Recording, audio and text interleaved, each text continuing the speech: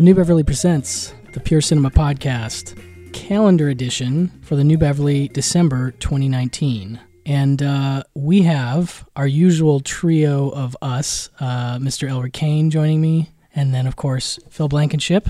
Hello, Phil. Hello, guys. This marks 1 year of doing this, guys. Yes. This is our 1 year calendar. Yes, it's true. And we have a very special guest this evening. Mr. Alonzo Giraldi is joining us. He is a film critic for The Wrap. He is part of 3 different podcasts, Linoleum Knife, Who Shot Ya podcast, and Breakfast All Day. And he is the author of my favorite Christmas movie book, Have Yourself a Movie Little Christmas. Welcome, Alonzo. Thanks for having me. It's our pleasure. It's a no-brainer, really. I think you were saying like you're doing a lot of guest spots at this time of year. Yeah, I'm very, I do 6 podcast episodes a week on a regular time of year. But yeah, December, I'm annoyingly omnipresent. Wow, 6 a week and regular. That's a busy man. Well, we do thank you for coming on. And for anybody that hasn't checked out Have Yourself a Movie Little Christmas, not only is it great for the classic Christmas films, but there's a lot of like hidden gems in there that I've come across that I just really, I'm trying to think, what's the one with Joseph Cotton? I'll Be Seeing You yes. with Joseph Cotton and Ginger Rogers. Yes, that's right. That's one of the gems. It Happened on Fifth Avenue is another one you turned me on to through the book. You have a lot of deep cuts in there. Look, that I can introduce you to a movie you've never heard before, like you've made my day. Well, it's a great book, like I said. And Alonzo's a perfect guest for the calendar this month, as we have quite a lovely array of Christmas and snowy adjacent programming. I need to know, though, like there's sometimes when somebody puts this much time into saying, I need to know how, if that changed how you felt about Christmas after watching these, like whether it strengthened or weakened your position. No, I'm probably more obsessed than ever. Okay, that's good. My husband says that I made the mistake of watching all the good Christmas movies for the book, and so now I have to rely on the Hallmark Channel to be my methadone. Very nice. And where did it come from? Just an absolute passion for a specific holiday movie, or was it just the time of year always turned you on? I love Christmas and I love movies, so it was sort of inevitable that my chocolate and peanut butter would kind of get mixed that way. And for years, even before the internet, would have editors assign me these sort of listy pieces in December, like, do a piece about, unusual Christmas movies or Christmas movies that we don't really think of as Christmas movies. And I had done enough of those. I thought maybe there is a book here, because I think the definition of what people consider to be a Christmas movie can be pretty far reaching. It doesn't have to just be, Elf and It's a Wonderful Life. And I think, as we'll see on the calendar, it gets into genre and it gets into maybe specific moments in a movie that are Christmas, even if it's not wall to wall. They can be funny, they can be bummers, they can be scary. There's a lot of different flavors to be found in the holiday. And you're wearing a Gremlin shirt, so everyone should know that about you right now. A Christmas Gremlin shirt. I came correct. You did. Well played. Before we jump in the calendar, is there a title that was a total revelation to you when you're doing the book that you just had never even heard of? Quite a few, yeah. I think certainly both of the ones you mentioned, I'll Be Seeing You and It Happened on Fifth Avenue, were new to me. The Silent Partner was one that I didn't know about, which we'll be getting to in a moment. But bless the employees at the RIP Rocket Video on La Brea. I was going there a lot, and I think when I'm going in July and leaving with stacks of Christmas Carol adaptations, eventually somebody asked, "What is going on?" That's awesome. Yeah. And so they started making recommendations, and that was one of them. Nice. What about you, Phil? Are you, because I know Christmas horror, I believe is part of your jam, right? Absolutely. You are. We'll get to like some of the ones you programmed. There's one actually that I haven't seen, which I'm very excited that you're playing towards the end. But is that something you've always been into, holiday horror, or specifically Christmas? I am just into horror in general, so I'm into every weird subgenre that you can and exploit. Niche that if a distributor can exploit it, then I am into it. Nice. Well, let's jump in, because there is really so much good stuff in here. Yeah. Let's do it. December 1st, we have, of course, Once Upon a Time in Hollywood. So yeah, that film will be playing every Friday, Saturday, and Sunday throughout December. I know you've heard us all talk about it quite a bit here. It's still a favorite. Want to say that our shows in November were awesome. In fact, over the weekend, the Thanksgiving weekend, we had quite a few families from out of town. We actually had huge, nearly sold-out shows every night. So wow. I think December is going to have a definite great vibe. And is it still in theaters in general, or just kind of... It might be playing at some of the bargain theaters in town. I think it was playing at the Regency Academy in Pasadena last I looked. We're getting into the Blu-ray moment, right? Is that? Oh yeah, I think it comes out December 10th. I know it's on Vudu now. Yep. I know, Brian, that you bought that. I bought it right away and watched it the night before it came out. Really, but why would you watch it at home when you can see it at the New Beverly? I agree. As always, we have the awesome pre-show put together by Quentin himself, and it's just a great opportunity to show family and friends who may be in from out of town, or to just revisit on the big screen before you put together your year-end top 10 list. But also, if you want to stop by the New Bev, we're going to have lots of cool merch that you may have seen online, or excuse me, on our social media. We don't sell it online. You can only buy it at the New Beverly.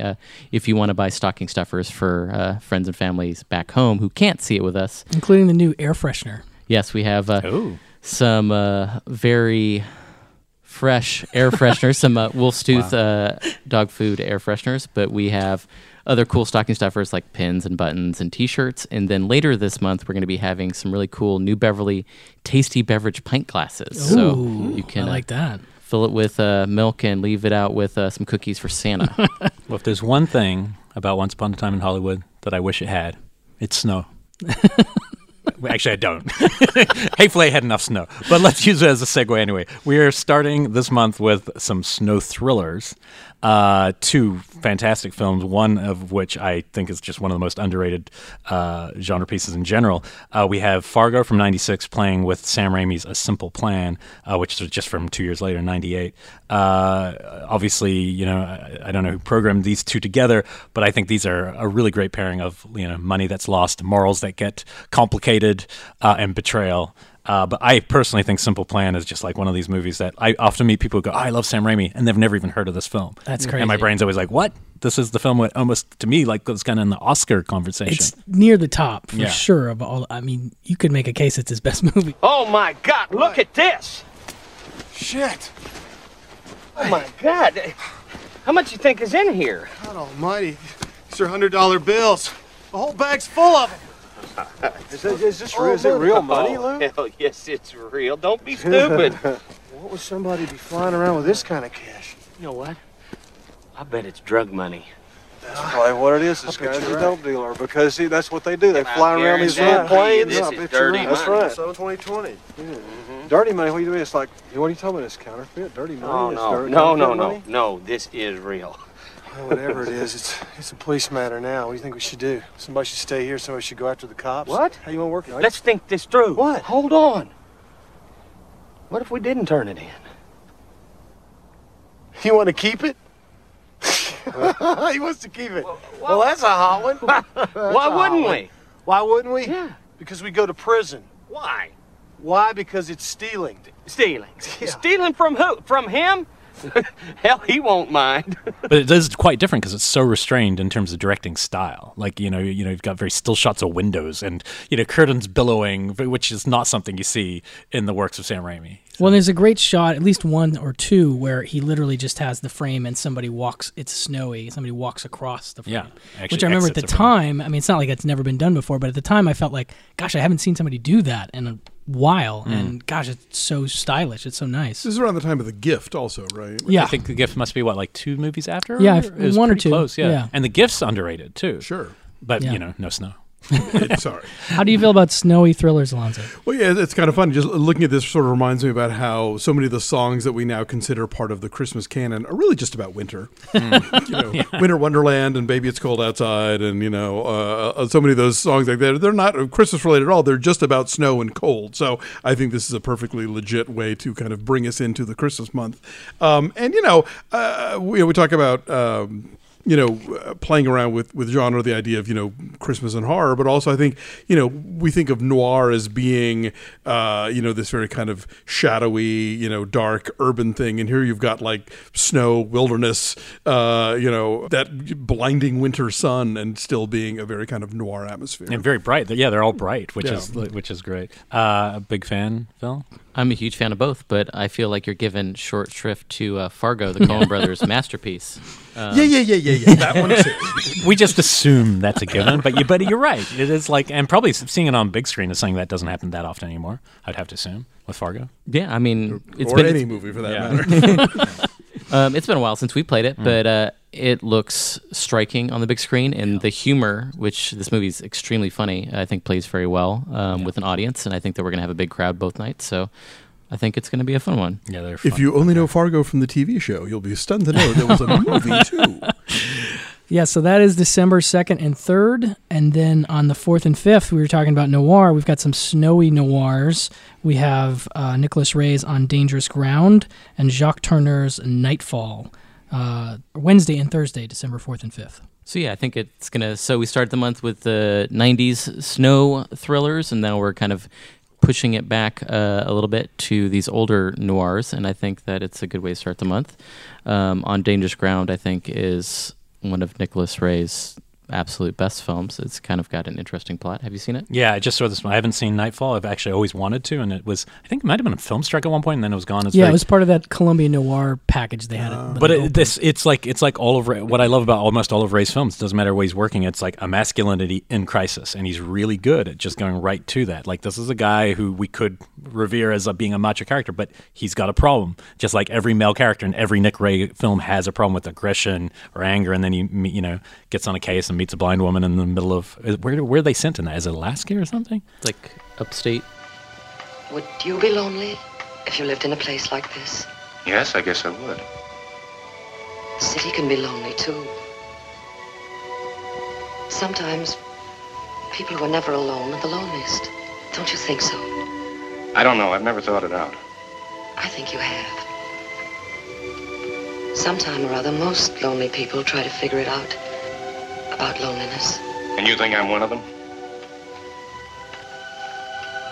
May I touch your hand? Okay. I've never seen this movie. Don't Oh, worry. you've never seen it? Oh, nice. No, I'm married to a huge Ida Lupino fan, but I have not seen this one. Yeah, Oh, Ida wow. Lupino also, I think, was an uncredited director on the film. I did not know that. She often was. Yeah, That's nice. cool. But Nightfall I haven't seen, and I know you did. I just rewatched it. I think it's great. It was one I remember seeing. I think I actually saw it at the Egyptian. Boy, as part of a double bill, it was one of those where it was some rare stuff at the time. Definitely wasn't on... I don't think it was on home video at all at the time I saw it, and I loved it.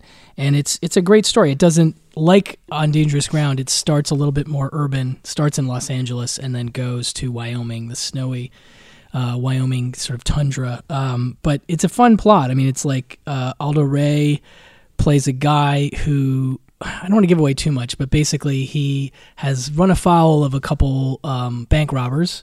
One of them played by... Brian Keith? Brian Keith, thank you very much. Who's great in this. He's a really good villain.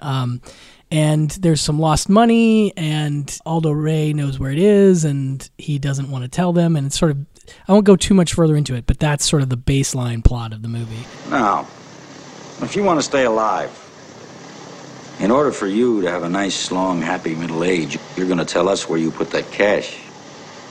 And we're going to keep you here till we get it. Then we'll let you go. Make sense? Makes wonderful sense, but I can't tell you where the money is because I don't know where it is. Does that make sense? No, it doesn't. I can see a man misplacing a tenner or maybe even 100. But I just don't tabulate he's going to let a big boodle like that slip through his fingers. And that brings us to another angle. If you lost that loot, you lost it up in Wyoming in the Jackson Hole country. And that means you wouldn't be here. Because if you didn't have it, you'd be up there looking for it, right? Wyoming's a big place. 350,000 is big money. Most people I know would be up there with a magnifying glass going over every inch of the state. And he meets up with Anne Bancroft, thank you. And they sort of hit it off, so there's becomes like a little peril for her. But yeah, it's really neat to sort of see the way it plays out. Again, I'd prefer people go see it without me giving away the entire plot, but I like it a lot. I think it's a great ladder noir from Jacques Tourneur, who we're big fans of here at the show. So, and if interviews on the old internet are to be believed, then I understand that when Quentin was making Pulp Fiction, Nightfall was perhaps one of the films that he showed Bruce Willis to kind of give him an idea of what type of actor he wanted him to be, and he specifically singled out like Brian Keith's role in Nightfall as that kind of tough man kind of performance. That is interesting. And another exciting thing is Nightfall, we're getting a gorgeous print from the Sony archive. They don't generally loan out prints from their archive all that often, but thankfully we have a great relationship with them, so this will be the absolute best way you can see it. Excellent. It should be a fantastic double bill. And also, very excited, these classic noirs, they're both short. Yeah. So you can get out of this double bill in probably less than 3 hours. Yeah, I was going to say they're both under 90 minutes, right? Yeah. Exactly. Like, Nightfall is like 118, I think. I watched it last night. It was Lean and mean. Yeah, I like We'll it make there. up for it later in the calendar. There's a couple. There's a couple that are longer than that. Bergman will make up for that. So then we move into December 6th and 7th, Friday and Saturday. We have Once Upon a Time in Hollywood. What time is that playing, Phil? That's going to be at 7:30 each night 7:30. there. And then it plays on the 8th at 6:30 this Sunday. Gotcha. Very cool. And then we move into December 9th and 10th. We have 2 days of Eyes Wide Shut, an Elric Kane favorite. I appreciate that you're playing it by itself because that is a full meal of a movie. How did you feel when you first saw Eyes Wide Shut? I always find that to be interesting, hearing people's first impressions. I saw it opening day at the Chinese. I had just moved to Los Angeles with my husband. I had lived here before, but he was a new arrival, and we were very excited about it, and it was my first time taking him to see it. And I remember there was a line down the sidewalk on a Friday afternoon. He was like, why do all these people, do they have jobs? I said, this is how it is. He didn't quite get it yet. At the first time I saw it, it was, I think there was a lot of the sort of pre-advance hype to overcome because they were really pushing it as like, oh my God, like Cruise and Kidman, they're really a couple and this is going to be all about their sex life and it's going to be like super dirty and there's this whole orgy sequence and so they really kind of sold that aspect of it. And I remember liking it when I saw it, but thinking I'm going to need another 20 years on this one, just as a general Kubrick rule. And so now here we are literally 20 years later and, I was right. I needed the 20 years to really kind of catch up with it. And we did an episode for the 20th anniversary of the summer on Who Shot You. And when I watched it again, I was struck by, even though I'd put it in the book and I was always telling people, no, really, it's a Christmas movie. There's so much Christmas in it. Every time we enter a new space in this movie, it's like what they do on Hallmark movies now, where every office, every like restaurant, there is just like, there's garland and there's hanging balls and there's twinkle lights. Like there's not a single space in this movie that isn't just Christmas into your eyeballs. And I love the toy store scene. I think that's a classic great scene. finale. Yeah. Yeah, no, it's really. I felt similarly. I saw it right after, like it was a Kubrick retrospect, right after he had died, and they led up to the premiere of the film, and it was just I didn't really know how to feel about it. I wouldn't say let down, just more a little baffled, sure, in a sense. And then over the years, it's just every time I've seen it, I've enjoyed it more. It's become one of those great mystery movies where I think it actually benefits by repeat viewing, and I think the Christmas relationship side of it actually really enhances it because of this idea of this importance of family. Yes. It's almost like a dark sexual It's a Wonderful Life. I think the two might make a pretty fun double somebody bill. made the case that I was reading this summer that it's the sexual Christmas Carol, and that you could sort of divide the film into like sort of past, present, and future even. Yeah. So we'll say the sexy Scrooged, or there you go. Who are all playing. So this is a good list so far.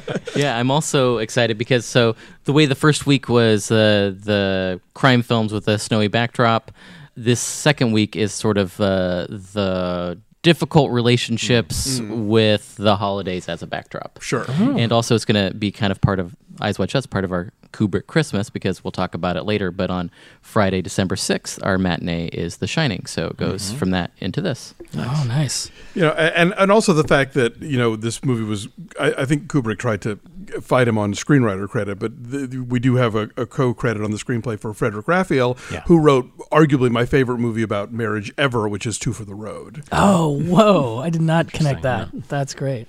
Also, we played Eyes Wide Shut earlier this summer as part of our 1999 retro. And let me tell you, Kubrick's stone cold, glacial, pitch black comedy really plays with the crowd. This movie is actually really funny intentionally. Yeah. And I think that can be lost on people if they're just watching it at home alone. Yeah, or if you saw it in Wisconsin like I did, didn't really play that funny to that crowd. Oh no! If you watch this as Tom Cruise is like in his brain thinks he's irresistible to everyone, he enters the scene. It becomes really funny because he literally walks into any scenario and the people just want him and desire him. Alan Cumming wants him. Alan Cumming's all over him. It's an amazing but thing. It's also hilarious how Tom Cruise keeps doing the "I'm a doctor" thing, and it just becomes more and more like, oh, stop, just stop it. Yeah, but also the one thing some people might not realize if they haven't seen it is Sidney Pollack is so good in this role. Like great. It's hard to believe another actor had that role for quite a while in Keitel, but Sidney Pollack just is perfect. It's perfect casting. Listen, Bill, I don't think you realize what kind of trouble you were in last night. Who do you think those people were? Those were not just ordinary people there. If I told you their names, I'm not going to tell you their names, but if I did, I don't think you'd sleep so well. It reminds me a little bit of seeing The Irishman. Some of the, like Joe Pesci, like some of these characters just come in and just completely ground the entire movie with one performer. Great flick, that one. So going from Kubrick, we jump into a Todd Haynes double feature on December 11th and 12th. The 11th is a Wednesday and the 12th is a Thursday. And we have Carol and Far From Heaven. I have not seen Carol. You haven't? No, I missed it when it came out. Wow. I don't know For a what- treat. But Far From Heaven, I'm a big fan of. Beautiful. It's not even an adaptation, right, of Cirque. It's kind of like It's an his, homage. his version, yeah. I was just checking out there's a Blu-ray for the Reckless Moment, and Todd Haynes has a little featurette on there, and he talks about stealing from that movie as well, which isn't Cirque and is Maxwell Fools instead, for Far From Heaven. Like, he definitely lifted some stuff. Well, I've been saying for a while that I think both Todd Haynes and Pedro Almodovar do a lot of what Quentin Tarantino does when it comes to sort of like chopping and channeling classic cinema and reworking it and channeling their own obsessions into something new. But, they're doing it with the sort of, less highly considered women's pictures or melodramas, whereas, it's easier for like straight film dudes to be like, ooh, kung fu movies and blaxploitation, But I think there's a similar DNA there in terms of kind of taking the past and taking what it meant to you and turning it into your own piece of work. Very cool. I've only seen Carol one time, so I'm due for a rewatch on it. But I think Rooney Mara and that Santa hat in the department store has already become like an iconic Christmas image. When it comes to movies,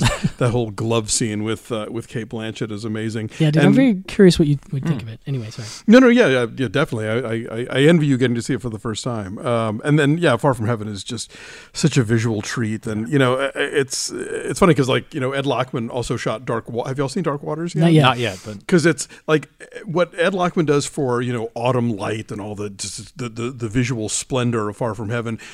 What he does the same thing in Dark Waters, except it's all either concrete gray West Virginia skies or like law office fluorescent bulbs making everybody look vaguely nauseated. But he still completely knows what he's doing. Nice. And speaking of cinematographer Ed Lachman, so Carol came out in 2015. It was after basically almost all theaters went digital projection only, but Ed Lachman actually struck one single 35mm print of Carol, and he is loaning it to us. So Ed this is Lachman's actually print. his print. It lives Love at it. his loft in New York. So Now or never. Yeah, if you want to see it on film, this movie is incredibly beautiful. Both of these films are like beyond reproach in their visuals and also in their performances. I think that it's going to be a very emotional double bill for all the viewers, but Indeed. I cannot recommend it highly enough. In fact, I think you might hear me mention this double as my pick of the month when we get around to spoiler. it at the end. Yeah, I forgot to tell you, Alonzo, be thinking about pick of the month if you Okay. want. When we get to the end, we'll just throw out what we would think people should most go see based on a recommendation. But yeah, I guess we should mention what these movies are about if people haven't seen Sure, them. So, yeah, absolutely. so Go for Carol is kind of let's say a doomed love affair between department store employee / wannabe photographer Rooney Mara with Cate Blanchett. Who is a married, unhappy wife and mother, based on a novel that was written pseudonymously by Patricia Highsmith. Oh, Oh, okay. The There you Price of go. Salt. Yeah, I didn't. Okay. Now you're in. That's nice. Is it a pure love story, or is there a genre bent to it? It's a love story, Yeah, and not to get into spoiler territory, but I think that it has the book itself did not have the usual sort of 50s attitude about a same-sex relationship in the movie. I think allows for it to be, a kind of revolutionary way of telling this story. Okay. And then Far From Heaven is very much patterned after some specific Cirque movies. I think specifically All That Heaven Allows. Yep. But it's a very Haynesian tale of a woman at odds with her, with expectations and her surroundings. She is married to an ad exec played by Dennis Quaid. They have a son. Seemingly everything is perfect. She discovers, however, that Dennis Quaid is gay and has been having affairs with men. This obviously brings trouble to their relationship. And at the same time, she is drawn closer to their gardener, played by Dennis Haysbert. And of course, it's the 1950s. So a friendship, much less anything else, with a black man is severely taboo for the circles that she travels in. Yeah, I was a big fan of that movie Suture that he was in. So I was really excited when this came out. I was like, thought he was really going to become huge after this, because it's great casting. No, this one I saw this one with my mother, and I remember it was like I was 19 or whatever it was. It was a weird one to watch with my mom, but I just think it's such a beautiful performance. Like, I mean, Julianne Moore and Todd Haynes generally go together very well. But this film, in terms of cinematography, I don't think there's really been quite anything like it since, in terms of its kind of recreation of that style. It's utterly gorgeous. So it's also a really great Dennis Quaid performance. It is. Yeah. I think we kind of tend to take him for granted sometimes as a character actor, but he's really he puts himself on the line here. And for somebody who has always been very kind of traditional, straightforward leading man type, to take on this role and not play gay in quotes, like, he really commits to it. Yeah, I'd love to see him do just more adventurous stuff. It seems like he's retreated a little bit back to more conventional dog movies lately, which is fine. I want to see his Christmas sitcom on Netflix. I'm kind of curious. Oh, I didn't even know that was a thing. Merry Happy Whatever. Okay, I'll have to check that out. Okay, so out of Todd Haynes, we go into December 13th and 14th and the 15th with Once Upon a Time in Hollywood. I assume 7:30 shows on those days? Yeah, 7:30 on Friday and Saturday, and 6:30 on Sunday. Okay.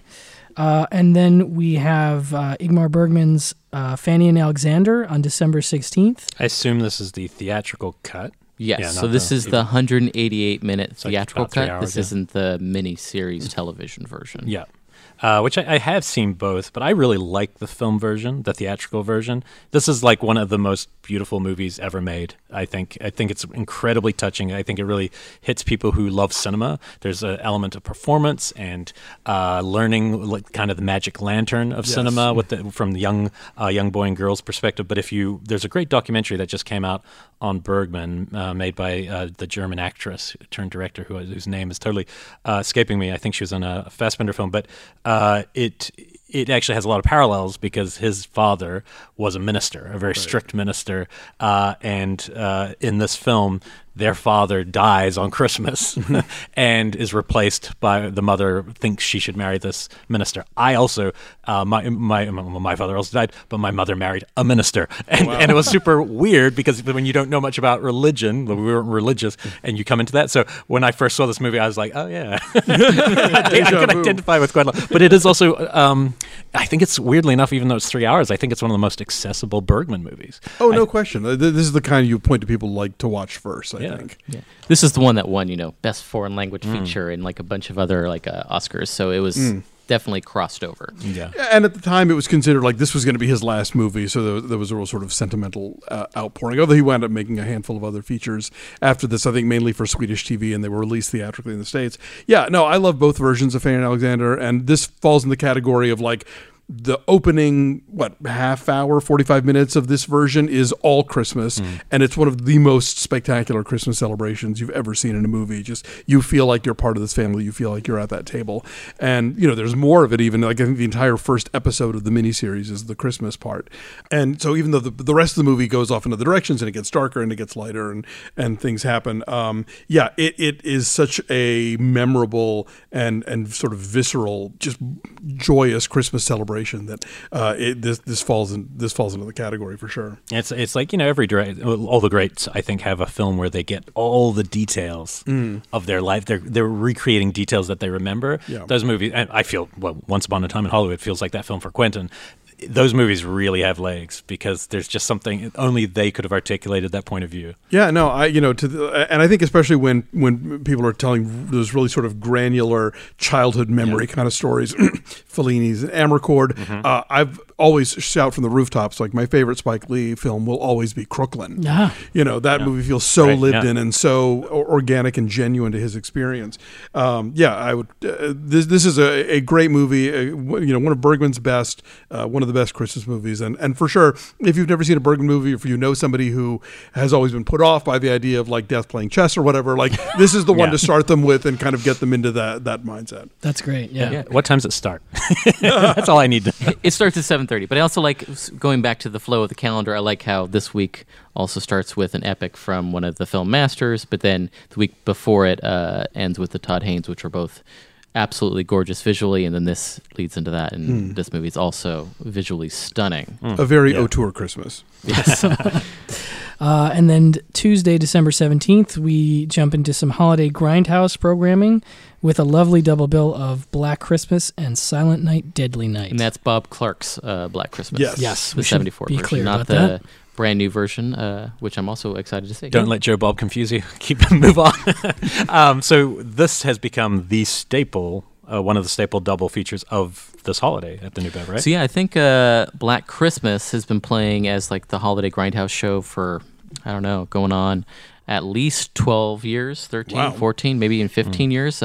It always played, and for a number of years it rotated the B feature, but for the past 5 years, we've always been playing it with Silent Night, Deadly Night, the Killer Santa movie from 84. And I this started is a couple years ago, and whatever the print was of Black Christmas felt like, was it a new print then? Because it was stunning. It was a new print, I believe, made in 1999, so it is the best and probably only low-fade print of the movie anywhere in the world. And this is kind of our holiday get-together that we do every year. So all of the incredible movie fanatics who come to the theater all the time, they kind of like reconvene here so that way we can all meet up, hang out, say goodbye to each other before we all head home for Christmas and things like that.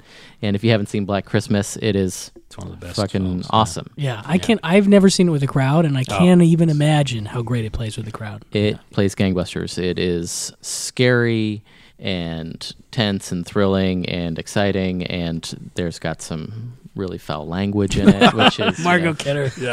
Oh, why don't you go find a wall socket and stick your tongue in it? That'll give you a charge. The challenge for me in writing the book was doing the horror chapter because I'm so not a horror guy. But there are so many great examples of it, and I think both of these films are really interesting. I love Black Christmas. I think it's so well put together. I mean, from the visual sense to it, of it, to the the way the obscene phone calls that are key to the plot have been edited together as these just like really disturbing sort of soundscapes, and to the performances, Margot Kidder and Olivia Hussey and Keir Dullea. Somebody online did a thing where they edited the end of A Christmas Story and the end of Black Christmas together in terms of, because they both sort of end with these like exterior shots of the house as snow falls, but the intent is obviously completely different, but they're both Bob Clark movies. Oh, that's awesome.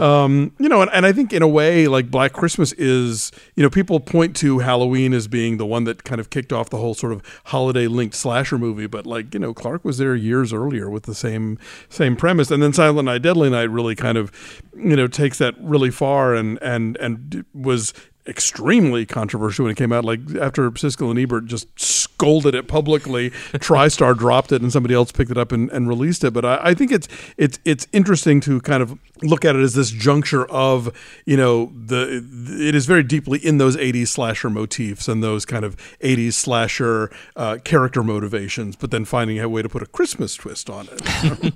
And if you have a kid, I would highly encourage you bring them to Silent Night, Deadly Night. There's it's not for the ugly rape scene at the start, but it's the grandpa. Grandpa in the asylum nursing home, is yes. one of the most traumatic things I could think seeing as a kid. There's just something because he also looks like Santa. We've done it before in the show, but you got to do it I again. can't do it now. Come on, we'll end the show with it once it comes. But it really, he really is kind of. He's one of those great actors that you've then seen in every Western. Like he's just in a lot of movies. He brings presents to all good boys and girls. Your daddy told you that, didn't he? Well, I tell you something. Santa Claus only brings presents to them that's been good all year. To the ones that ain't done nothing naughty. All the other ones. All the naughty ones. He punishes. What about you, boy? You've been good all year? You see Santa Claus tonight? You better run, boy. You better run for your life. But man, it's actually, I think it's still a really entertaining film. There's some pretty ugly stuff up front that would traumatize anyone to do with Christmas involving Santa. But it actually is. It's a fun movie. Like as it goes, I think it becomes a pretty good slasher film. I do like the creepy Christmas song they wrote for the film. Uh-huh. It's something about like Santa's coming to your house, but it makes it sound like he's going to break and enter, basically. Plus, has Linnea Quigley in a great sequence with antlers. But this is, I can say, I have been to this double one time, and I got to say, it's one of those all-time experiences at New Bev. I think one time I saw it with Silent Night, Bloody Night, and I'd never seen that before, and that was a fascinating movie. That's an odd one, but yeah, this is a great double. So. And this will be opening right after the opening weekend of the new Black Christmas. I believe that opens on the 13th. Yeah. So gives you time to catch that. Exactly. And then come on over and which see is cool because I did hear them talking about this on a panel recently about how really all they took was the title and backed into the release date and the setting of a university. Other than that, it will be completely original film, and that's what I want. I don't need a remake that's just like that one. I want them to do a totally different take, so I'm excited to see what she does. Yeah, I'm looking forward to it. I can't review it because my friend April Wolf, who used to co-host Who Shot Ya, is the co-writer of the film, but I'm a booster. I'm there for her. Back when the LA Weekly was fantastic. I loved the LA Weekly under her. I always read every film review in there, and not so much now. Indeed. Yeah. So we move from some holiday grindhouse stuff into some Christmas comedies. On December 18th, we have a couple classics. Christmas Vacation, followed by Scrooged. Both 1989? Or no, Scrooge was 88 and Christmas Vacation's 89. Oh, okay. But both SNL alums, and it's funny. This came up in conversation on Twitter this week. I never saw Christmas Vacation until I was writing the book. Oh, yeah, I just had never seen it. I think maybe I got burned by European Vacation or something. But it is the kind of movie where I see why it has the devoted following and why it has the sort of dedicated ornaments and accoutrement to go with it. And Scrooge is a lot of fun because A Christmas Carol proves itself to be, I think, just endlessly malleable. Right? I think right after this movie was where you got the wave of Scrooge is a mean, uptight business lady TV movies. There was the Susan Lucci one and the Cicely Tyson one and the Vanessa Williams one. Like that became the next way to tell this story. But it's a manic movie for sure. But like his closing monologue, I'm still not quite sure if it's brilliant or a complete mess, but it works somehow. It's one of my favorite Tiny Tims, no question, and it does feature the recently departed Michael J. Pollard. Oh, that's sad. Yeah, it's one of my favorite movies of all time. Wow. It's just in terms of Christmas movies, it's definitely one of my favorites. But it's one of those just in terms of comedies that never fail to make me laugh. The opening where it's like carjacking and the shows he's involved in, it feels more resonant today. With the way entertainment. The night the reindeer died. So good. And I also really like the effects of the different, the creatures. Obviously, the dark demon creature of what Ghost of Future is just actually disturbing. I think it's just such a fun, strange, as a bobcat. Yes. He, as the guy fired us. Elliot Loudermilk. Yeah, I don't know. This one really works for me. Mr. Cross, it's time for your Christmas list. Okay, read me the list. I want to get this over with. Sammy Goldberg. Bath towel. Lou Parker. Send him a VHS home video recorder. Colonel Tom Parker. The bath towel. Tamara Forstall. VHS. Do you know there's a lot of virtues in taking a bus to work, you know? Oh, hi, fellas. Thanks a lot and Merry Christmas. Babalu Kaluta? The bath towel. Elliot Loudermilk's leaving early today. Move, get out of here. Duh! 4 minutes and 40 seconds. Glenn Whitaker?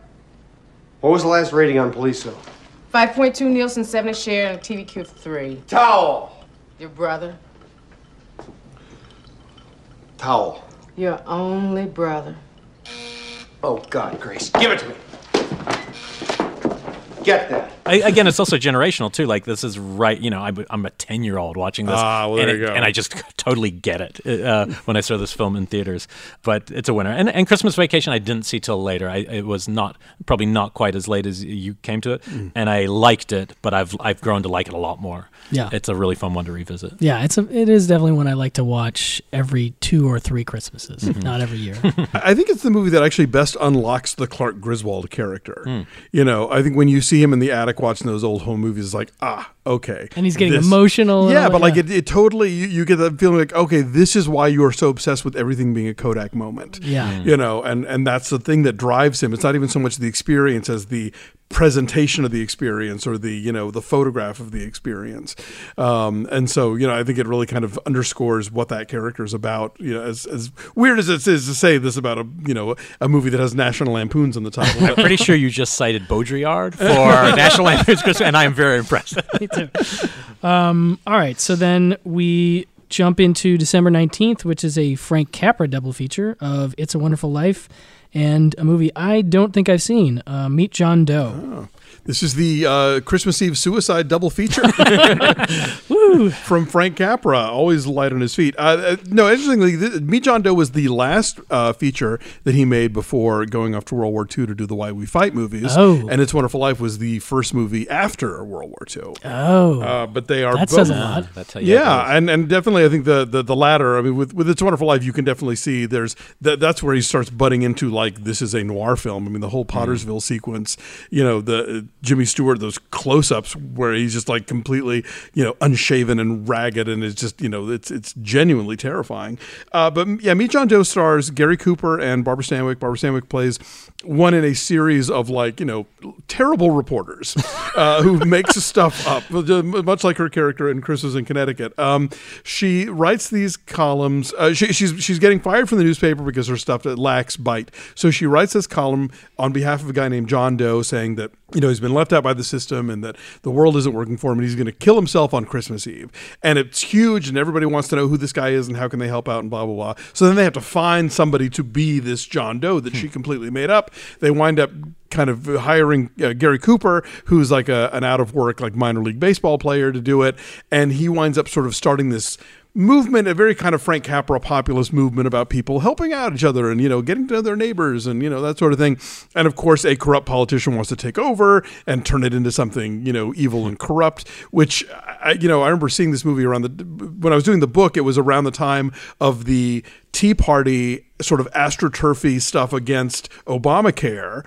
And it was like, this movie is so, weirdly prescient about, taking these this one movement and then perverting it into something else entirely. Why am I getting some serious network vibes when you give me that lowdown? A little bit of that too. Yeah, there is a whole thing about radio plays a big part in this. I mean, the mass media is definitely a player in this whole story. But yeah, it's a great Capra film, and Stanwyck and Cooper are terrific together. Walter Brennan has a really good supporting role. Edward Arnold, a lot of the sort of Capra ensemble involved. Very cool. It's a Wonderful Life.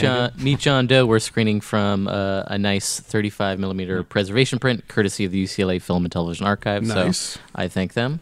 Yeah, that one, as I understand it, doesn't have a great home video track record. It's a lot of spotty stuff. Yeah, I don't know if it fell into the public domain, but there have been some cruddy releases. There was an anniversary release that Sony did a few years ago for would have been the 80th anniversary or something insane like that, or 75th.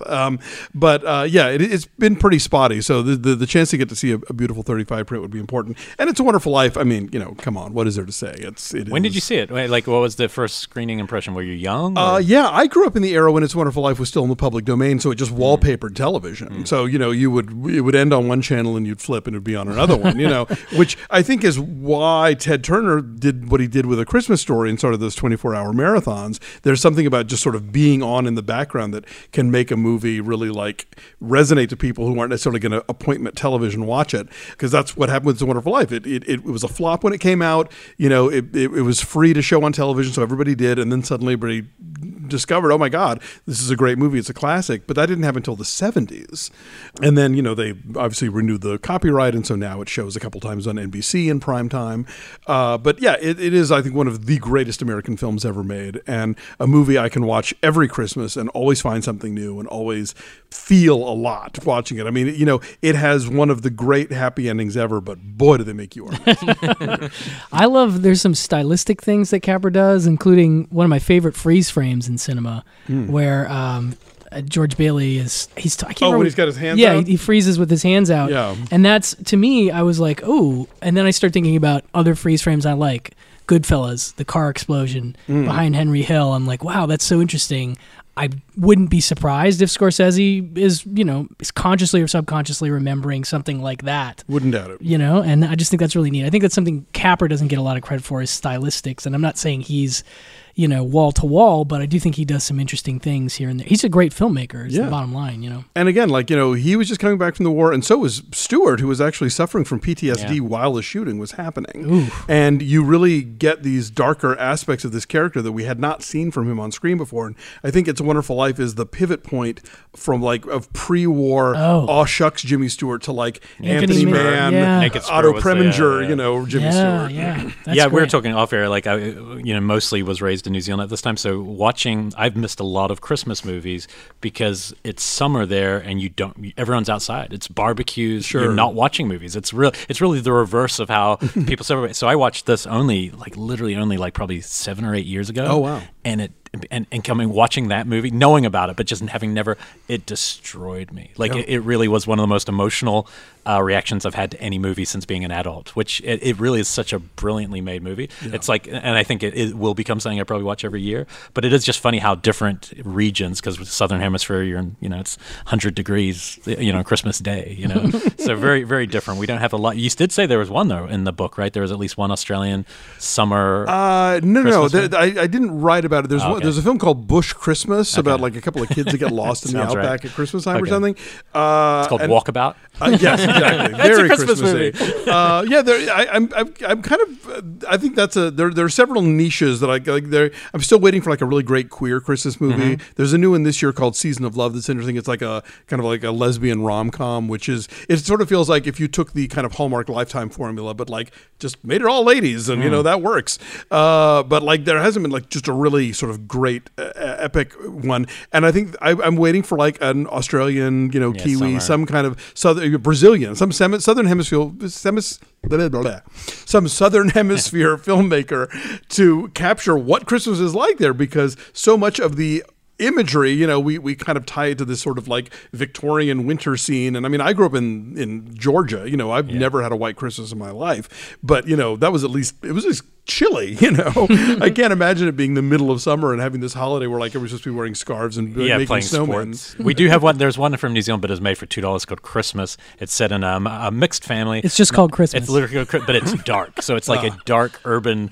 everyone knocking along. It's really a twisted, but it's made for $2 first early digital. I do have a copy of it, and I think you'd probably like it, but I don't think it's going to tick the thing in your heart that you want to see. Yeah, there was a horror movie a year or two ago called Red Christmas with Dee Wallace. Not crazy. Not good. Yeah. I saw that one at the music hall. Yeah, any movie that opens with an aborted baby, you're always like, oh, that's the opening? Ho, ho, ho. Yeah, exactly. Well, we'll move away from that one. Okay. So moving into December 20th, 21st, and 22nd, we have Once Upon a Time in Hollywood. And I want to point out that I can't believe I forgot to mention that the previous weekend, so December 14th, the Saturday, we're going to have a very special screening Once Upon a Time in Hollywood. Production designer Barbara Ling's going to join us for a Q&A after the film. So if you want to hear all about how she helped recreate 1969 for Quentin's film, then please come on down. That's open to the public, and we have tickets for sale now on our website. That is Saturday, December 14th. Yes. Very cool. So we move from Once Upon a Time in Hollywood into a couple more holiday classics.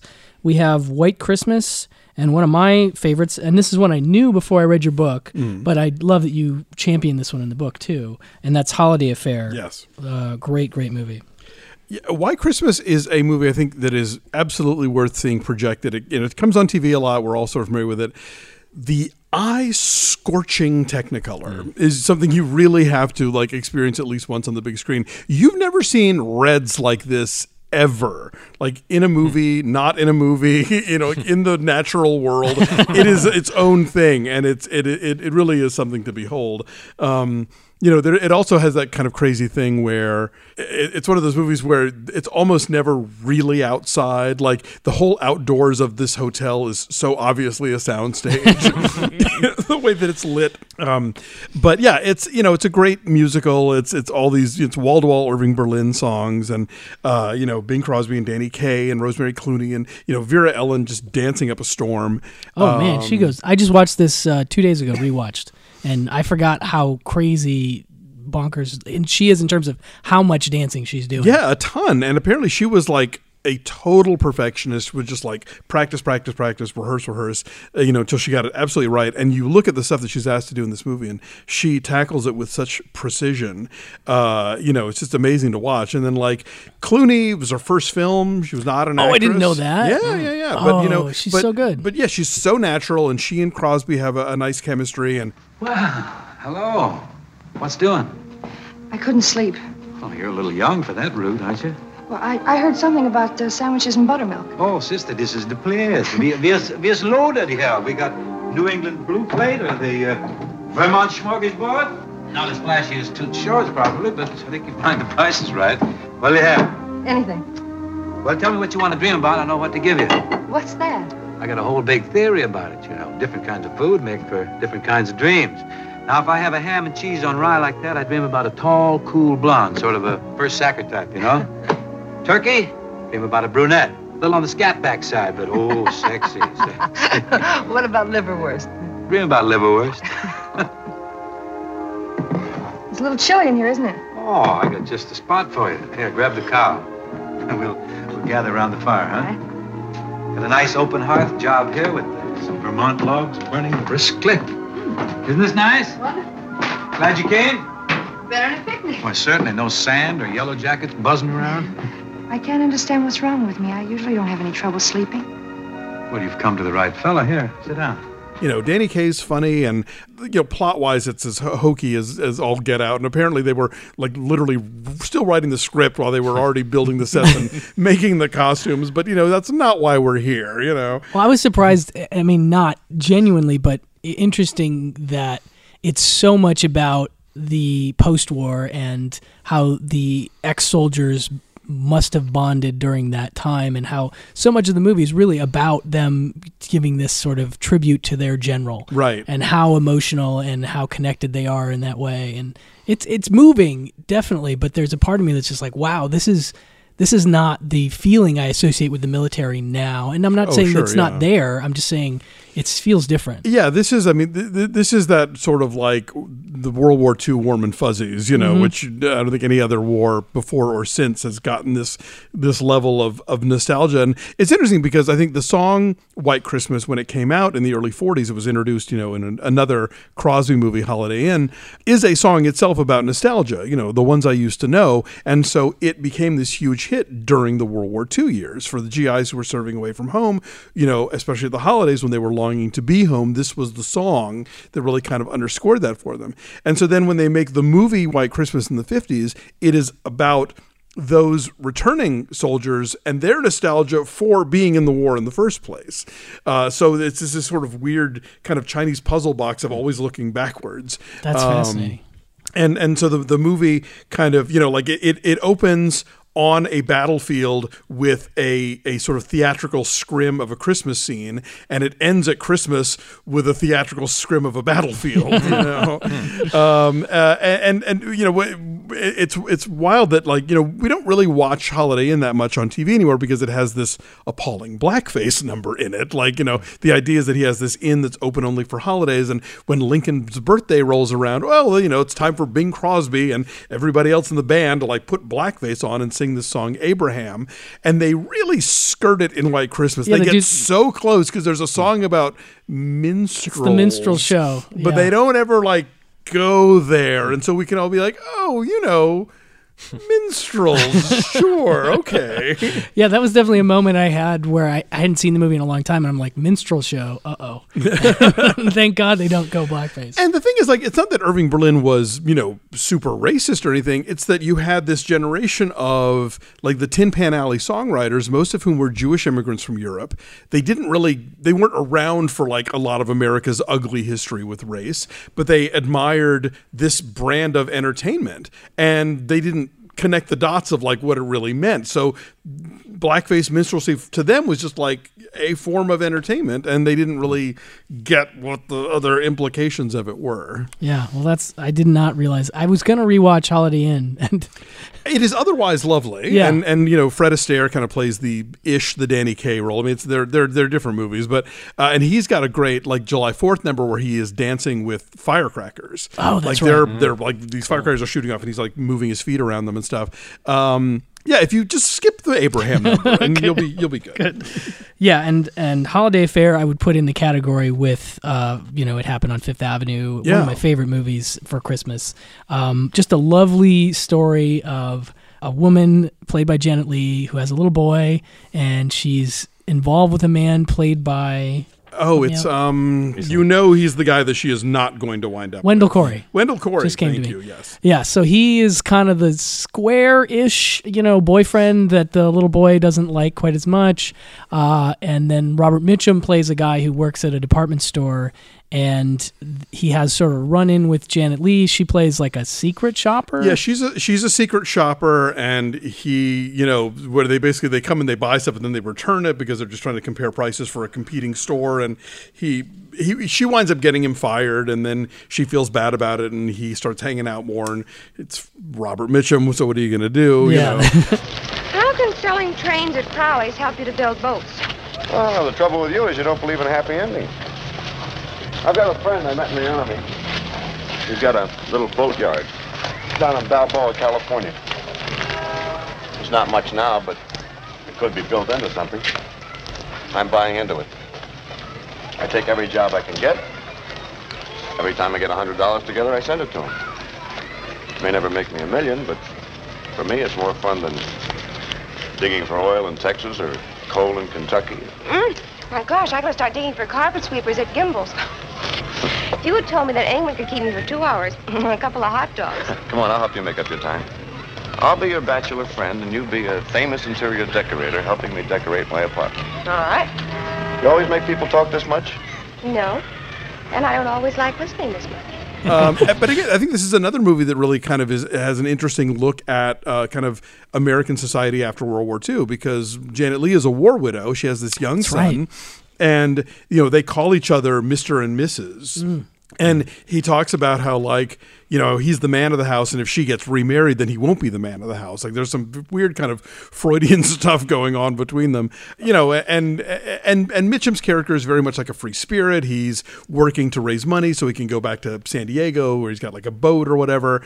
And it's the kind of thing where, Wendell Corey is the fiance that makes sense, but you don't say no to Robert Mitchum, and it's only because Robert Mitchum is so charismatic and dynamic that you buy that she's going to toss aside the safe one and go with the bohemian. Yeah, well, so much of it is about how the kid relates to the two men, and it clearly just bonds with Mitchum, and the kid is he starts slightly annoying for me and then becomes more endearing as the movie goes. Yeah, it's you can get.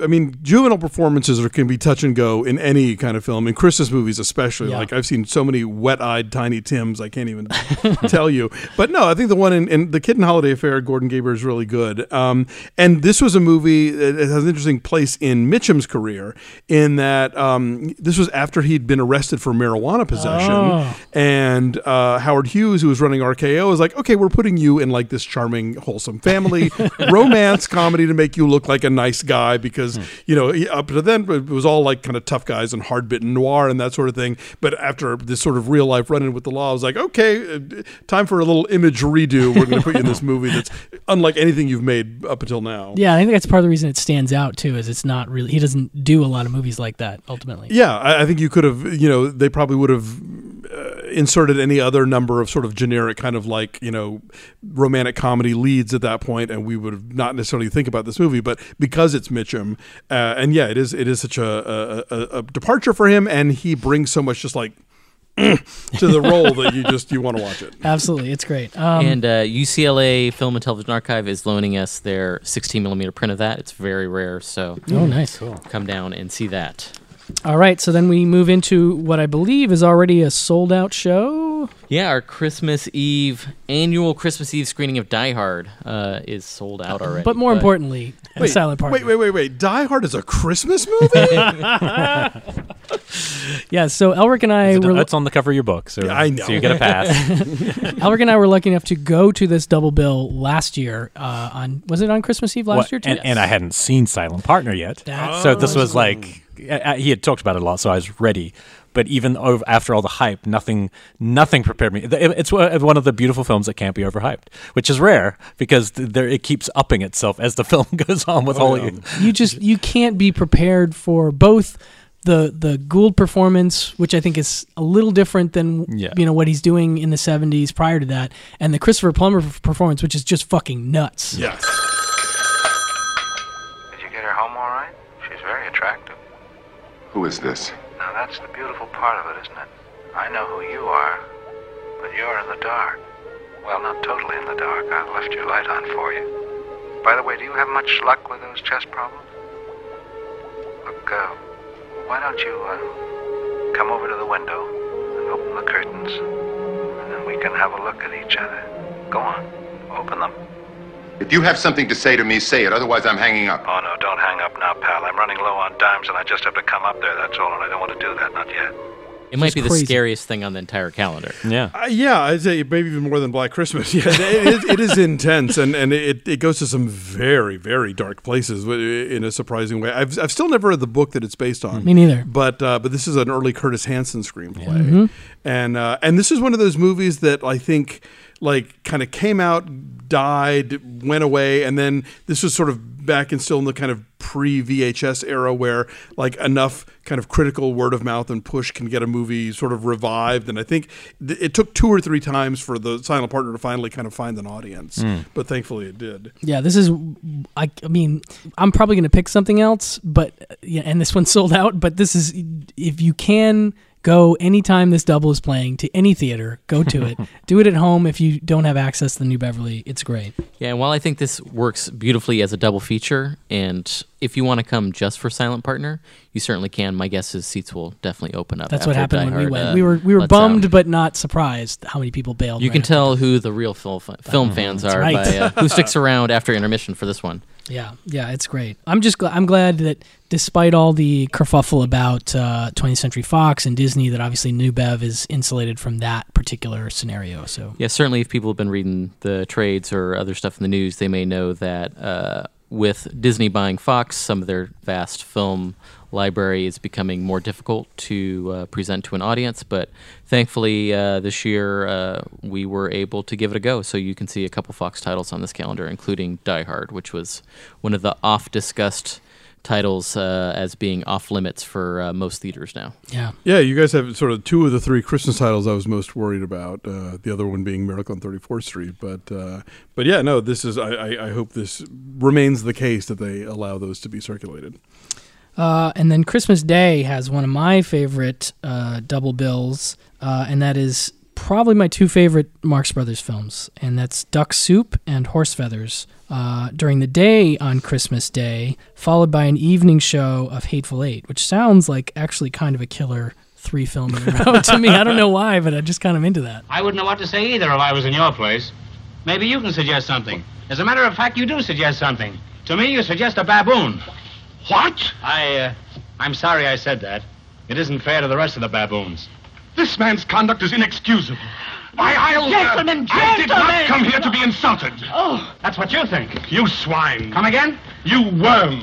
Once more? You upstart. That's it.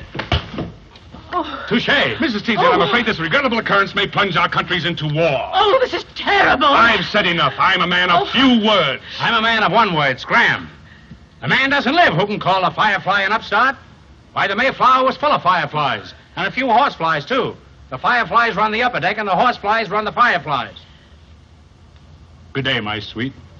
Oh, Your Excellency, I must speak to you. I'll see you at the theater tonight. I'll hold your seat till you get there. After you get there, you're on your own. His Excellency's car. His Excellency's car. Yeah, I adore Duck Soup. And it is. I think it's the purest Marx Brothers movie in that like there's no ingenue. There's no ingenue. There's not. I mean, I like the musical numbers, but Leo McCarey obviously was like, "Fuck that! Like, you guys, let's just do the bits and." But the musical numbers are funny. I mean, like they aren't just like, oh, Harpo's going to play a glissando for a while. Like it's actually, the "We're Going to War" thing it's a great song, and it fits in with everything else that this movie's about. And talk about short, like it's what 68 minutes or something. Yeah, less than 70 minutes. I think each of these movies is only 68 minutes long, so but it is compact. Packed with comedy. Yeah. I love hearing Joe Dante talk about these movies because one thing he mentioned that I think is relevant is he said when you watch these at home, they can feel stilted and off because they were timed to actually have purposeful pauses after every gag because the audience will literally drown out the next gag otherwise. So he said he would watch them at home and it's just not the same as when you see it theatrical. So if anything, that's a great reason. Oh, cool. Yeah. Yeah, take your kids to see these. I think if you have any inclination whatsoever to introduce your kids to the Marx Brothers, and you should. And they would actually test out this material on stage in front of audiences to sort of gauge where those laughs were going to come. Yeah, no, and I think Duck Soup is funny too in that it seems to be politically relevant. Always. Yeah, pretty much. Definitely right now. But yeah, Horse Feathers also very good. I think the one that, I don't know if it's underrated, but it's Duck Soup drowns out everything else in a lot of ways. And I used to be a Duck Soup and Ride or Die for Animal Crackers, which I also love, but I've slowly come around to Horse Feathers as my number 2. Because this is the college football one, yeah. Right? Oh, yeah, it's great. What are you doing in there? I'm practicing sequence sequence. No secret. 72, 86, 74, 56, 101. Come on out. What do you want? Arabella, you can fix it for our team to win. Oh, no. I want to play. All right, you can play, but listen, there's 2 football players in the Darwin team I want kidnapped. Have you ever had any experience as a kidnapper? You bet. You know what I do when I kidnap somebody? First, I call them up on the telephone, then I send them my chauffeur. Oh, have you got a chauffeur? Yeah. What kind of a car have you got? Oh, I don't got a car. I just got a chauffeur. Well, maybe I'm crazy, but when you have a chauffeur, aren't you supposed to have a car? Well, I had one. But you see, it cost too much money to keep a car on the chauffeur, so I sold the car.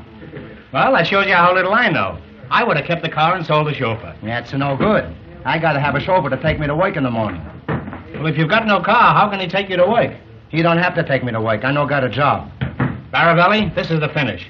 How much would you want to stand at the wrong end of a shooting gallery? Yeah, there's a lot of great musical numbers and just, generally awesome. And Hateful Eight, 35 or 70? That'll be in 35. Okay. But yeah, getting back to the Marx Brothers double bill, I think people will be impressed at the wordplay in this and how it truly hasn't aged. This is going to be an uproarious double bill. So when you are incredibly disappointed with what your family got you for Christmas, or you just need to escape them for a while. Yeah, if you just sneak out. If there's some tension in your household, bring everybody here, and everybody will have a good fucking time. Yeah, I would certainly have no problem if you guys ran a Marx Brothers double every single month of the year. I just think it's such a great thing that you're doing that. Yeah, but then at night we're doing our annual very Tarantino showing of The Hateful Eight, and that is also an excellent time. We crank up the air conditioning, gets real chilly in there, and we have like some special surprises in store for all attendees. And if people haven't seen The Hateful Eight, it's the Tarantino movie that came out before Once Upon a Time in Hollywood. And when it was issued, there was a standard kind of multiplex version, but there was a special extended roadshow version that had an overture and intermission, and that was, in theory, issued in theaters in 70 millimeter. But because Quentin is Quentin, he was able to get one 35 millimeter print of that extended version made, and that's what we're playing. And I've seen it at the Bev, and it looks great. Nice. One of them fellas is not what he says he is. What is he? In cahoots with this one, that's what he is. One of them, maybe even two of them, is here to see Domergue goes free. Are you sure you ain't just being paranoid? Our best bet is this duplicitous fella ain't as cool a customer as Daisy here. He won't have the leather patience it takes to just sit here. He can't handle it. He'll stop waiting. Try and create his opportunity, and that's when Mr. Jumpy reveals himself. And what you got to say about all this? What I got to say about John Reese Ravens? He's absolutely right. Me and one of them fellows is in cahoots. We're just waiting for everybody to go to sleep. That's what we're gonna kill y'all. And cool. I would encourage anybody listening that wants to come, buy your tickets in advance. That always sells out every year. Yeah, it sounds like a really nice kind of a holiday tradition, actually. I like that. So that's December 25th, Christmas Day. And then on December 26th, we have a very interesting double bill of Home Alone and Dial Code Santa Claus. Which is one of the only ones I haven't seen yet. I'm dying to see that one. So much Christmas it had to bleed into Boxing Day. Do you guys celebrate Boxing Day here? Not really. No.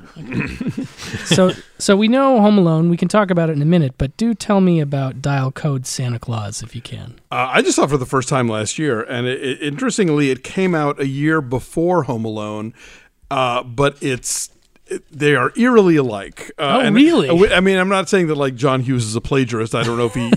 I'm sure by the time anybody involved would have seen Dial Code Santa Claus, they were already well underway in the production of Home Alone. But Dial Code Santa Claus is about a precocious young man in a house with a lot of toys and booby traps who has to fend off a lunatic dressed as Santa Claus who wants to murder him. Whoa. What's the other name? Deadly Games or something? It's got a lot of names. 3615 Code Santa Claus.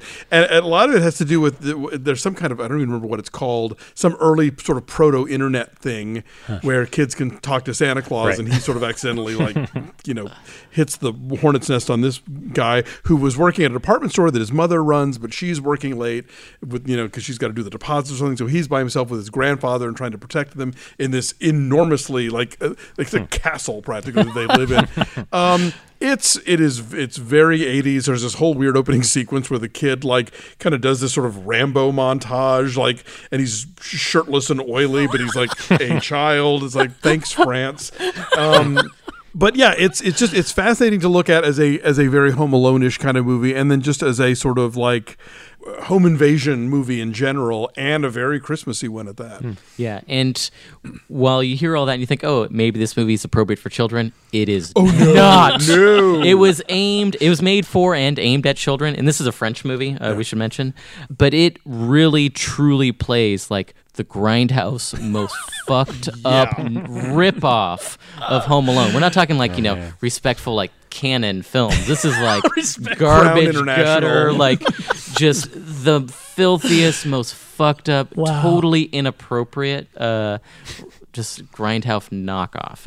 And crazy. I give it my absolute highest recommendation. So this gets 10 fills out of 10 fills. Nice. And it is totally fucked. But I'm also extremely excited because we actually are good friends at the American Genre Film Archive, the nonprofit film archive arm of the Alamo Drafthouse. They struck a brand new print this year. Nice. And we are having the LA premiere of this film in 35 millimeters. Nice. So wow, I cannot recommend this movie enough. Well, and it will play gangbusters after Home Alone, which I assume most people here have seen. But this also is going to be a rare 35mm screening, just as we were talking about 20th Century Fox. 20th Century Fox not allowing most of their films out to theaters. So this is sort of the perfect pairing because you get the first one, family appropriate. Yeah, you don't want to do you it send in the kids the other home. order. You definitely Home Alone first and then Dial Code Santa Claus. Yeah, it's so good that maybe I can convince the theater to play Dial Code Santa Claus twice in a row at the end of the night because it's so good, but the first time you watch it, you're like, they didn't do that. What the hell was that? Yeah, it is definitely a triple what the fuck movie. Nice. And you need to watch it more than once to see it. Very cool. It is still not available on home video domestically. I think maybe it's on Shudder. Oh, I thought didn't AGFA put it out last year or no? No, I think they put it. They made a DCP. Oh, that's I think it's coming to Shudder, and it was a Belgium disc because I remember a Belgium company sent all these discs to us. Camera Obscura put out a really nice Blu-ray. Yeah, I have a fairly skeevy Region 2 DVD that I don't know, both from God knows where. Well, between the 10 Phils and AGFA being involved, that sounds like I got to see this movie. So that's pretty awesome. All right, so moving into the 27th and 28th and 29th, we have Once Upon a Time in Hollywood, 7:30 shows on the 27th and 28th. Yep, the Friday and Saturday is 7:30, Sundays at 6:30. 6:30. And then another double bill I'm excited about for New Year's Eve. Well, for December 30th and 31st, we have The Poseidon Adventure and Beyond the Poseidon Adventure, which I was watching last week, and I tweeted about it because Mark Harmon is in the movie, and I thought people would be amused to see a picture of Mark Harmon. And amusingly, I got a few tweets back like, there's a sequel, ? I guess people didn't know. There's a follow-up. You are forgiven for not knowing about Beyond the Poseidon Adventure. If the Poseidon Adventure is one of the best of the 1970s disaster genre, then I think Beyond the Poseidon Adventure is one of the worst.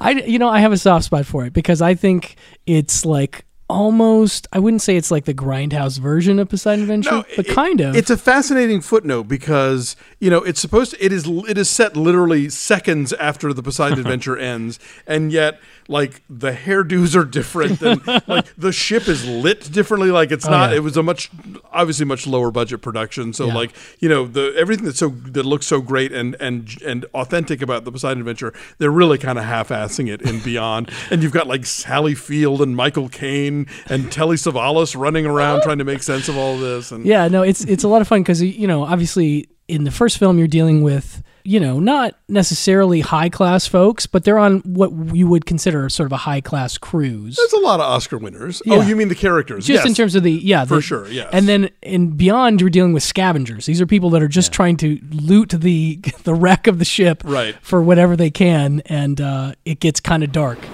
You're looking at a 4-star passenger liner carrying hundreds of wealthy people on a European cruise. The only kind of salvage I want out of there is a kind I can carry on my back. And end up with what? A bag full of credit cards and gold fillings? Charming. Quick trip down to the purser's office. That's where the money and the jewels are. Maybe even some gold. In and out, and I'll be on my way back.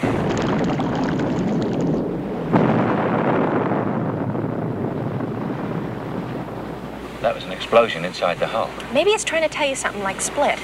Mike, I've got to get in there before it goes down. I don't know. She could go down any moment now. The Andrea Doria stayed up for more than 10 hours. Well, I stayed up for a week once, so what? We're wasting time. Now listen, I'm going in there by myself. They're about to take my ship away from me. But I got this chance and I'm sure as hell going to take it. There could be a fortune in there. And if there is, it's mine.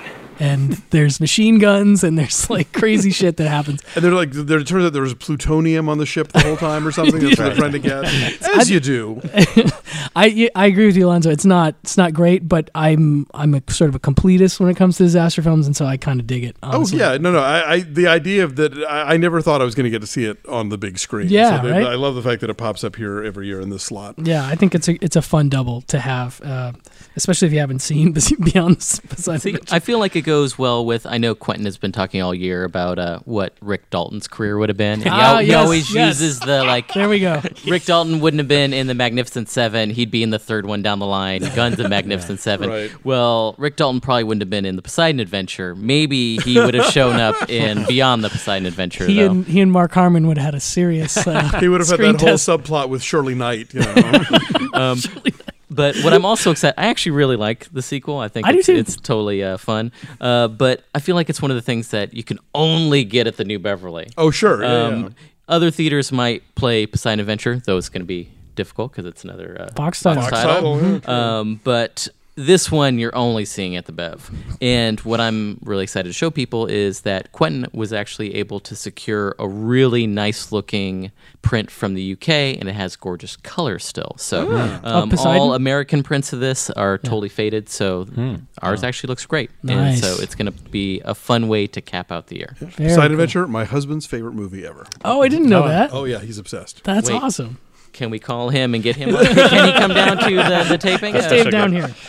All right, so that closes out the main programming, but now we're going to talk about a whole bunch of other stuff. We have weekday matinees, we have midnights, we have lots of stuff. Where do we want to start with this, Phil? Let's start off with the kiddies shows. And let's kick it off with December 14th and 15th. We have our Cartoon Club, which we do every month with our good friend Jerry Beck and Jules McLean, the Director of Operations at the New Beverly. She couldn't be here tonight, but she sends her regards. Do you do it twice every time now, or is it for the holiday shows that are going to be huge? So we've found that we've had so much demand for these shows that we added a second day. So previously we'd only been doing them Saturdays, but now we have such a full house, we don't want to turn people away. We're now doing it the Saturday and Sunday, the second Saturday and Sunday of the month at 10 a.m. I love it. And this month we have a full lineup of holiday-themed cartoons. Oh, so exciting. we got Looney Tunes and other variety of stuff. The lineup is secret. Even I haven't seen it. But I have been told that it is a blockbuster. Nice. And it's going to be a blast. So I highly encourage you to do that. And I've noticed that ticket sales are actually zooming along on that, so you may want to pick up your tickets in advance. Cool. But otherwise, the first kiddie matinee of the month, November 30th and December 1st, we actually just had this, but we played Elf, and we had huge crowds each day. Are you guys Elf fans? Oh, love it. It's great. I think it's easy to take for granted what Elf manages to pull off that I think is really difficult because, there is, we were talking about Chevy Chase and Bill Murray before, like comedy took that turn to the sort of winking, ironic, in quotation marks. And there's something about Elf that perfectly strides that fine line between being in on the joke and not even being aware there is a joke. There's such a purity to Buddy, as played by Will Ferrell, that infects the movie in a way that you can be as sardonic as you want, but the film is totally... It's totally in for what it's trying to do, and I think that other comedies have tried to do that and haven't been able to strike that balance, and it does it beautifully. Who the heck are you? What are you talking about? I'm Santa Claus. No, you're not. Why, of course I am. Well, if you're Santa, what song did I sing for you on your birthday this year? Happy birthday, of course. How old are you, son? 4. You're a big boy. What's your name? Paul. And what can I get you for Christmas? Don't tell him what you want. He's a liar. Let the kid talk. You disgust me. How can you live with yourself? Just cool it, Zippy. You sit on a throne of lies. Look, I'm not kidding. You're a fake. I'm a fake? Yes. How'd you like to be dead? Huh? No, he's kidding. You stink. I think you're gonna have a good Christmas, all right? You smell like beef and cheese. You don't smell like Santa. Okay, good. Oh! He's a monster! He's a fake! He's a fake! Yeah, I feel like there's something about Will Ferrell in particular pulling. I'm not saying he can always do this, but he nails this particular character and the earnestness and naivete of this character. He just kills it. It's really great. And our screening that we had on Saturday, there was actually 70 children under 12 in the audience, which is quite a lot, even for our kiddie matinees. So I had seen the movie quite a few times before, had always liked it, but watching it in an audience with people who were having this communal moment was like truly beautiful. People were laughing, and like you could hear people tear up near the end, and it was just it was a very sweet day. And Ed Asner, one of my favorite big screen Santa Clauses. Are we likely to get any kids merch, kids T-shirts, like New Bev kid T-shirts for the Cartoon Club? It's certainly possible. Could be cool. I'm not sure if you saw, but during our Halloween rush of merchandise, we actually made children's sizes on a bunch of shirts. Oh, cool! So many great shirts, and I'm so glad I have some of them. Very exciting. But do you have a kids one? I don't, but See? you know, But you I'm have a a kid kid. at heart, so. So we move from Elf into December 7th and 8th. The matinee, of course, is Joe Dante's Gremlins. Very cool. You're wearing this shirt, so you get to start this. Well, yeah, I mean, what is there to say about Gremlins? It is, Dante himself, I think, said that he basically just sort of wanted to unleash a monster movie in the middle of It's a Wonderful Life. Yeah. And so, he captures a small town Christmas in such a cinematic way, and then takes that turn into genre town. I think that there's something about the kind of purity and family friendliness of Christmas that just makes it irresistible for people who want to like put the black thumbprints on it, And I think Eyes Wide Shut does that to an extent. Gremlins certainly does it. Like, it's sort of the last thing that hasn't been, compromised, I guess, by corporations or by scandal or whatever, And so if it's one of the last blank canvases left for like filmmakers to do something dark with. Does this one come with a parental warning? Because when I showed it recently to my 5-year-old, who actually really liked it, but I did fast forward one scene when I got to the story. The story. The microwave? Or, No, the story. the story. No, the gore didn't matter. I just didn't want him to hear about Santa dying in the. Well, it's funny. I worked in a movie theater the summer of Gremlins and Indiana Jones and the Temple of Doom, both of which we showed, both of which we had like very angry parents. Oh my gosh! And those are the two movies that led to the creation of PG-13 because they both went out under the Steven Spielberg imprimatur. We thought, oh great, from the E.T. guy, and then whoa! It should be like kids get a free refill of popcorn at this moment. If you go right now, go for 2 seconds.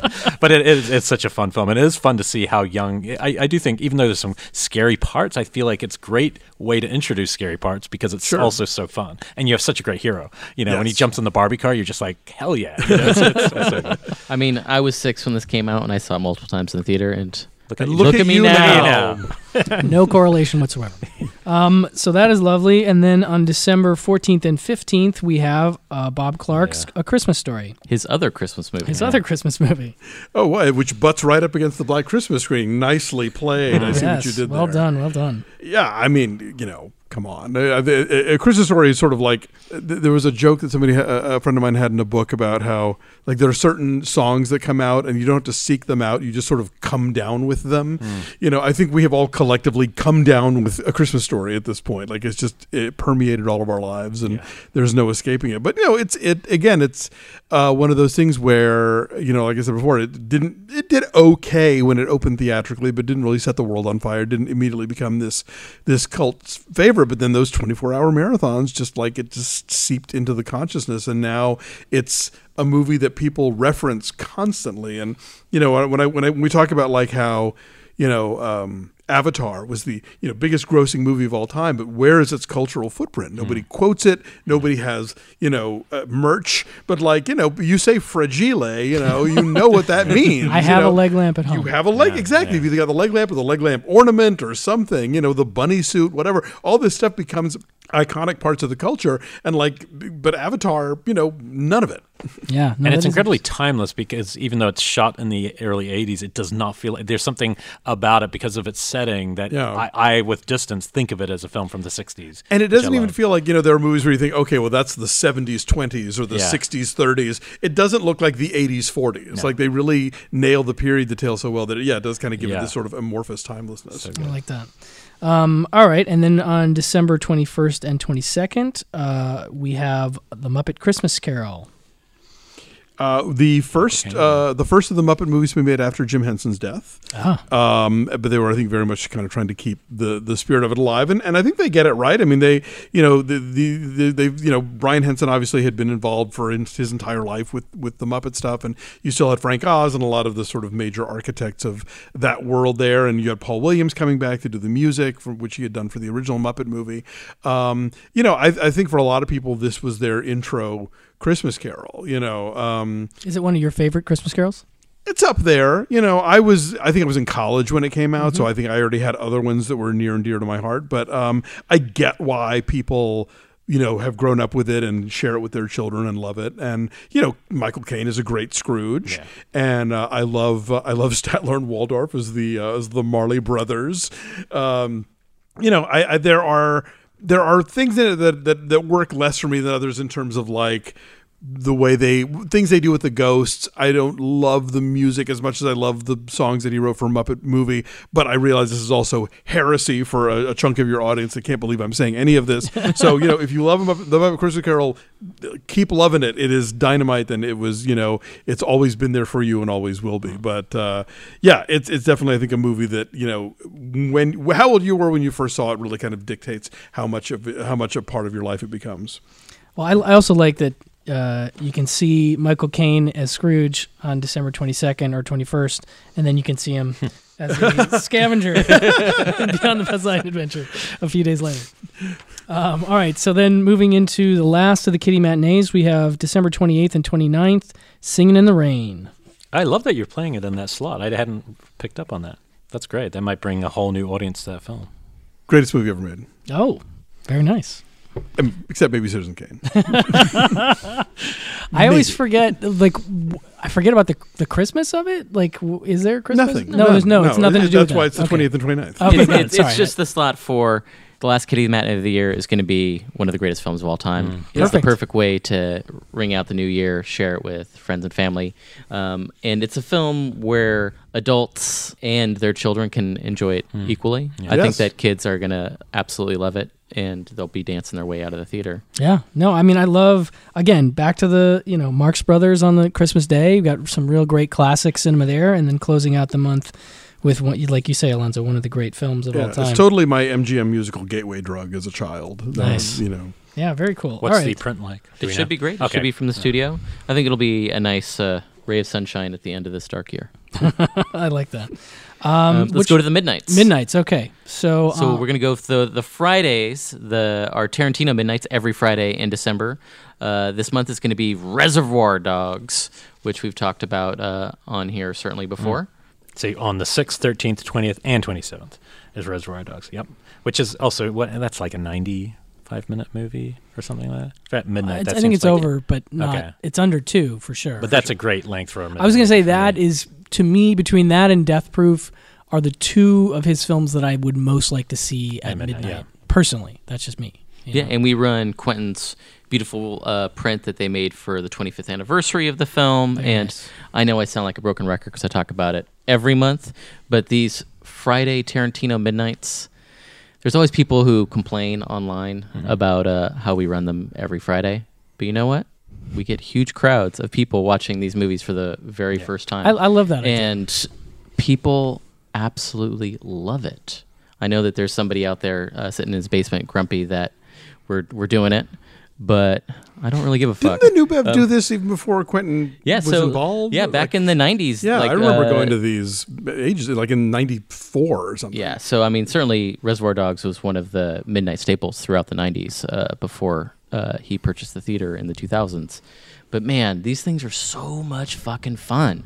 You get a younger audience, it's like the demographic that people always say, oh, these people don't go to movies, or these people can't pay attention to movies or don't understand them. But these people are coming to movies, and they are coming to these Reservoir Dog Midnights, and it's fucking good-ass time. I love it. Going off of that, then we have a lot of cool stuff playing at midnight, starting on Saturday, December 7th, with one of my favorite Chuck Norris movies, Lone Wolf McQuade. When you're the best, you do things with style. J.J. McQuaid is the best. He's a lone wolf lawman in the Lone Star State. Your record is unrivaled, but my kind of ranger is a model citizen, pillar in the community, goes to church, he lives clean, he's got a loving wife and kids. Your lone wolf attitude is gonna change. So yeah, we're screening that. So every year we pay tribute to our good friend David Carradine. So last year we played Death Race 2000. In the past we've done, Kill Bill 2, whatnot. This year we are playing Lone Wolf McQuade into his birthday. So his birthday's December 8th. So the midnight on December 7th goes right into that. And if you haven't seen this is sort of a Western revenge thriller action movie with good guy, tough guy, Chuck Norris. Rebel. he's a 6-year rebel in this one. Yeah, he's a renegade lawman who doesn't have many words to say, but man, he sure does have a fucking killer roundhouse kick. Yeah. And he's up against David Carradine, and this movie is totally bonkers. Is this the one where a truck gets buried at some point in the movie? Yeah, and then it takes off. And that's a great bit. I love movie. that. No, this is definitely one of my favorite Chuck Norris movies, hands down, without question. And part of it has to do with Carradine as the bad guy or whatever in the movie. He's just really great. And I feel like that's definitely something Chuck was lacking in a lot of his movies, is a great bad guy. He has decent ones, but yeah, this one stands last out. month, he had a great bad guy. Obviously. Robert Forster. Robert Forster's great in Delta Force, but yeah, I prefer Lone Wolf McQuade personally. Yeah, I'm a big fan. I like Invasion USA as well. Well, that's we could do a whole Chuck. Movie, but, we could do a whole Chuck. Yeah, but David Carradine wears like a great kind of sweater while he goes up against Chuck Norris in this movie. Love it. But yeah, you don't want to get a chill, I really like this one, and I think we always have, David Carradine's family and friends out for these screenings, and it's always like a raucous affair. So nice. I think this is going to be the perfect movie to do that with. Very cool. So that is Saturday, December 7th.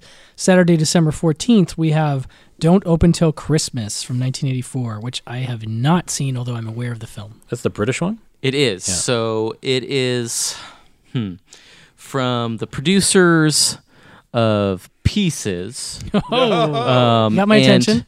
Imagine that, but way sleazier and way more holiday related. So this movie is, you've seen all the movies about a killer dressed as Santa Claus. This one is about a masked killer killing people dressed as Santa Claus.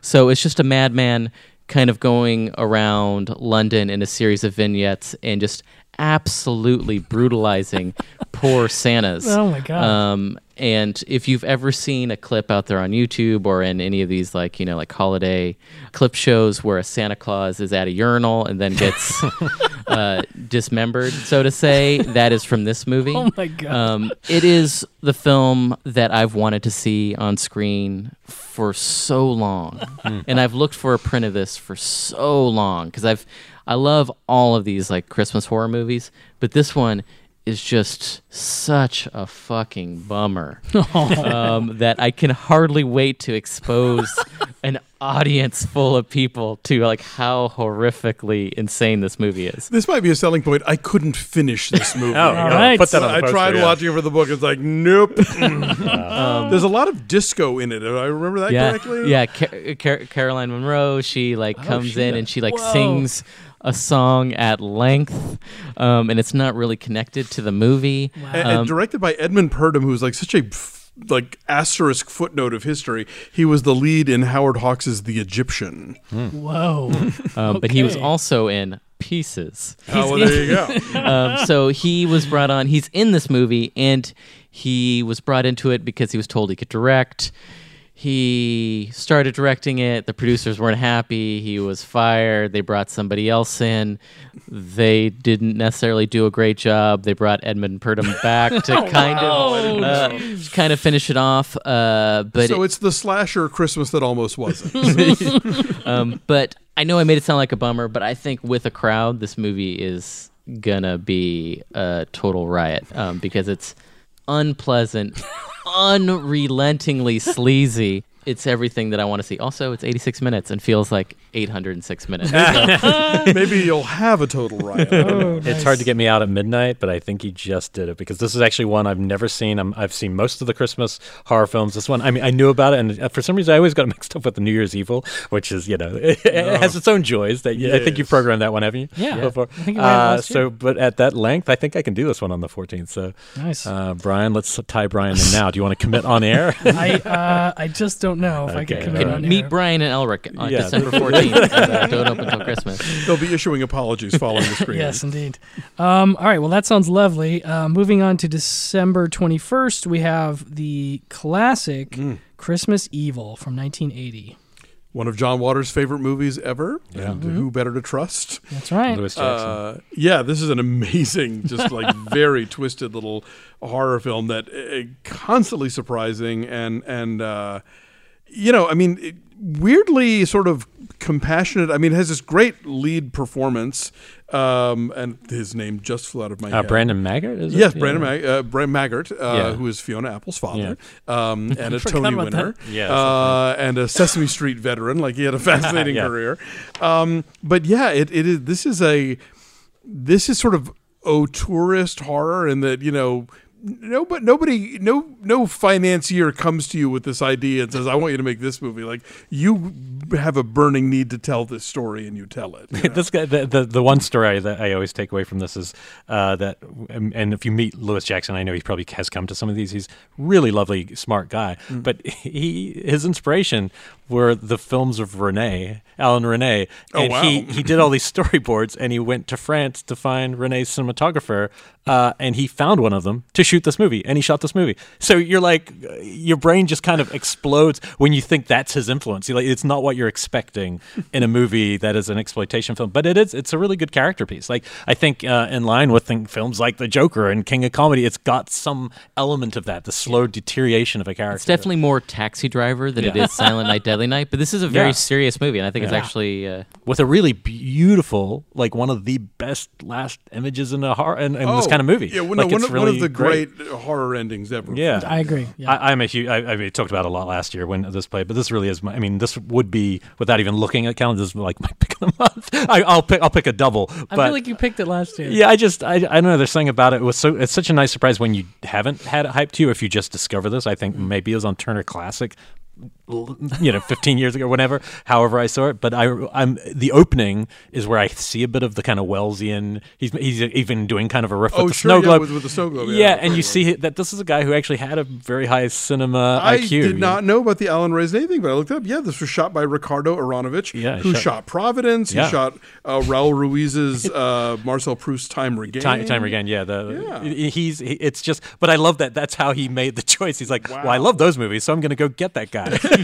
And then with mob money, apparently, like he said, there was a lot of that going on. But he also had some beautiful story where he talks about how the comments John Waters made about this film all these years later, he says saved my life, in the sense where, he could have just, no one would have talked about this movie, no one would have known it, and it's had a really nice resurgence.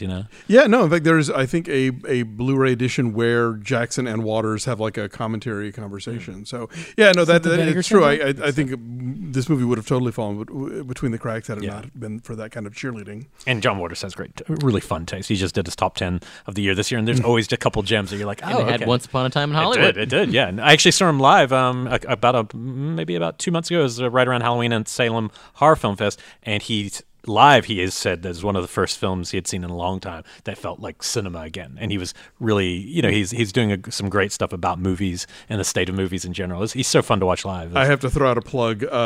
Shout Factory put out a Blu-ray of Boom this year. Oh, yeah. The Joseph Losey film with the Taylor and Burton adapting Tennessee Williams, a movie I only knew about because John Waters had championed it as well. It has a Waters commentary. And you're on that Blu-ray. I'm on the extras, yes. Nice. I found a print of it in 1996 and brought John to Dallas to screen it, and then he took that print around the world. Oh, cool. That is awesome. That's great. Yeah, definitely check out that Blu-ray, because that has never been available on home video. There was a Blink and You'll Miss It VHS release that was pan and scan, but this is like a really gorgeous letterbox, like the whole thing. Yeah, no, I was wanting to see it for years, also because of John Waters, and it didn't disappoint. It is one hell of a unique cinematic concoction. And in watching Taylor's performance, you see so much of Divine's inspiration. Oh yeah, definitely. So you have Christmas Day, we call the day after Christmas Day Boxing Day, and 3 days after Christmas we now call Garbage Day. Why is that, Phil? So on December 28th, Saturday, December 28th, our midnight screening is Silent Night, Deadly Night Part 2, the culmination of all horror Part 2s. and a lot of Part 1. I was going to say, isn't that's like mostly Part 1, right? So it is a film that creatively reuses quite a bit of footage from Part 1 and then builds a whole story around that. And if you thought the first movie was crazy and deranged and just totally wild, this includes all of the crazy shit from the first movie and then adds more crazy stuff on top of it, including the lead performance in the film is just one of the greats for the 80s exploitation scene. It is unforgettable once you see it. I think Pieces is the best film I've ever seen with a crowd, and I think Silent Night, Deadly Night 2 is very close in terms of those movies that at home would play very differently. With a crowd, it just is unbelievable. My favorite story about the Silent Night, Deadly Night franchise is that when the first movie came out and like I said, Siskel and Ebert dumped on it, all these sort of like old Hollywood types kind of came out to like decry its very existence, including Mickey Rooney, who then decided that he would sign on for Part 5. The Toy Maker, which is actually really good. I like that one. Martin Kittrosser directed Part 5, which I really like, and he's worked on every one of Quentin's films pretty much as the first AD of almost all of, and he wrote Friday 13th Part 3 and 4. Nice. Mm-hmm. I've always wanted to meet him. He's one of those people on the other podcast, Shockwaves. I'd always like to meet Martin Kittrosser. It could happen. All right, well, that closes out the midnights. Should we move into the Christmas matinee? Yeah, let's go for the Monday matinees. So every Monday in December, we have a sort of alternative Christmas film. So starts off with Shane Black's Kiss Kiss Bang Bang on December 2nd. Get out. Sorry about the gun. Whatever. Out. Go. Sleep badly. Any questions, hesitate to call. Bad. Excuse me? Sleep bad. Because otherwise it makes it seem like the mechanism that allows you to sleep. What? Fuckhead? Badly's an adverb. Who taught you grammar? Get out. Vanish. I'll give you a buzz. Die. I love this movie so much. I was just going to say, I showed this to my whole family, including my 10-year-old daughter, yesterday, and it played as great as it ever plays. Oh, I bet. No, and this Val Kilmer, holy shit. I so love Val funny. Kilmer's performance. I love Michelle Monaghan's She's performance. great. She and Downey, like, swap banter, they could have been like 1940s superstars the way they do it. This is Shane Black's first film as a director, so of course it's just like soaking in Christmas. Soaking in self-consciousness that in terms too, of the narration. yes. But he does love a sort of the artificiality of the LA Christmas. He loves a palm tree with lights and tinsel wrapped around it, and so this movie just sort of revels in the Christmassiness while being this sort of like comedy noir, but also self-effacing noir parody. And I love this film. Yeah, it is really, if I had to pick a favorite Christmas film right now, it's near the top for me. And it's just as a noir comedy, I mean, it's just tops. As a hard-boiled detective movie and a commentary on hard-boiled detective movies. It's a lot of fun. It's recently there are a ton of like year-round podcasts that are about Christmas movies, and I'm kicking myself for not getting in on that one early. What? My friend William Bibiani suggested. I was like, who would listen to that? Dumb me. Anyway, but one of them did a whole episode about Kiss Kiss Bang Bang, and it was like three straight guys who were sort of like apologizing for the gay material, and they weren't quite sure that the movie got it right. And so, as an actual gay, I just want to say I totally sign off on Kiss Kiss Bang Bang. All right. I love the Gay Perry character. I love how the movie, integrates that stuff. I think it's great. Yeah, I mean, between the like, who taught you math, who taught you grammar, just about every goddamn line he has in the movie is fucking hilarious. He's so funny. Yeah, it's great. Yeah, we've obviously missed this one. This one played today. We're recording on December 2nd, but hopefully there was a nice turnout for Yeah, it did great. We had a lot of people who saw it for the very first time today. That's great. And there was quite a bit of laughter, and everyone came and told me afterwards how much they liked it. Yeah, I was going to say, if you like Kiss Kiss Bang Bang, another Shane Black directed movie that's been passed over is The Nice Guys, and I think they make a nice double bill. There's a Christmas coda in that one. He managed to stick it into the very end. Kiss Kiss Bang Bang makes me wish that Hollywood would come up with more opportunities for Michelle Monaghan, because I think she's so great in this, and so she is smart and she's funny and she's sexy and she is empathetic and just all the things that you want. And she wears that little Santa mini dress like nobody's business. Mm-hmm. That's for sure. All right, so moving from the 2nd into December 9th. We are playing L.A. Confidential. I forgot that that's a Christmas movie. Sneaky. It does kind of sneak up on you. I tend to forget that one myself, but yeah, and it's from the writer of The Silent Partner. There we go. The Curtis Hanson connection. That's right. Phil, what do you think about L.A. Confidential? I think L.A. Confidential's one of the pinnacles of Los Angeles crime films. So there's quite a bit of them. This is definitely one of the great ones from the 90s. It's set, of course, earlier than that, but it is a great neo-noir. I think the script is great, and I think the huge ensemble cast is fantastic. Yeah, and there's lots of little Christmas stuff in the background at various parts. There's a Christmas party, and there's Bloody Christmas. Yes. I need to watch it again. It's been a while, and I'm a huge fan of the book, but the movie is really great. And that was one where the legend has it that Hanson, in trying to sell it to studios, put together this really extraordinary lookbook of LA in the 50s. And I think there's so much of this movie captures of the period that I think is what is some of my favorite stuff in Once Upon a Time in Hollywood, but for a decade later. These filmmakers were kind of obsessed with the LA they were just not quite old enough to partake of. It's sort of like how Paul Thomas Anderson has this sort of nostalgia for the 70s porn of the Valley, even though he was in grammar school at the time or whatever. There is something about that ineffably lost period that looked so glamorous, those pictures of your parents dressed up to go out. That by the time you got there, it just all felt it was over, and you'd missed it. You'd missed all the glamour and the excitement of it, and I'm sure that's how Hanson felt, in putting together this story.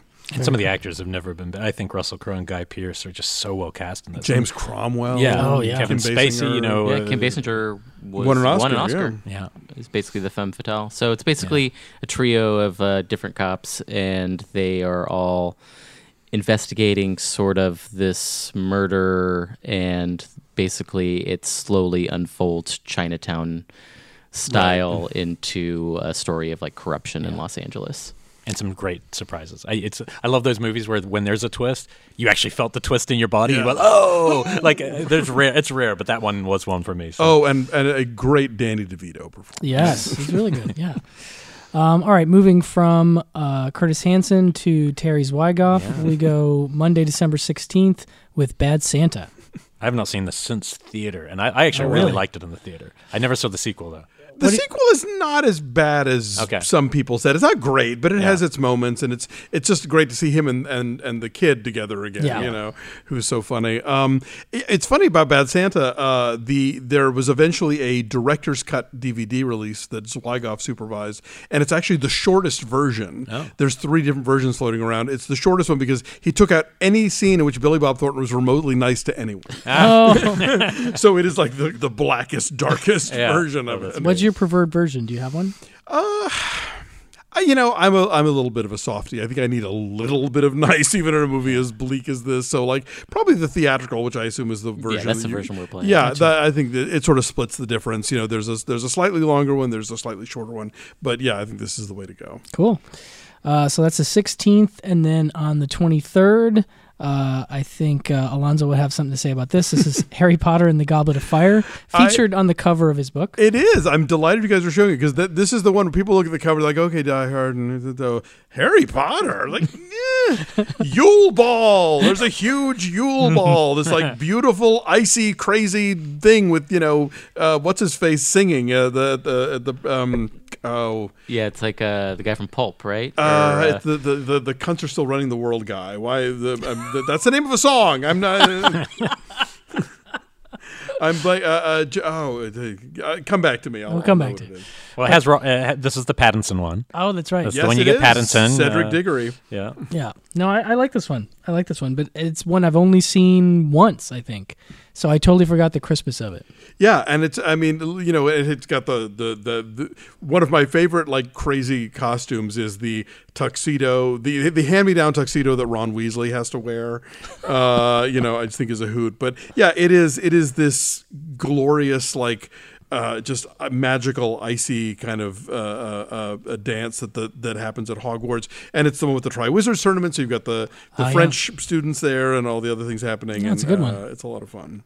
All right, so we'll come back to your the guy you're trying to think of in a minute here, but we'll move on to Jarvis Cocker. Thank you. From Pulp, you're right. Jarvis Cocker. Phil is on the mark. It was stuck in my head.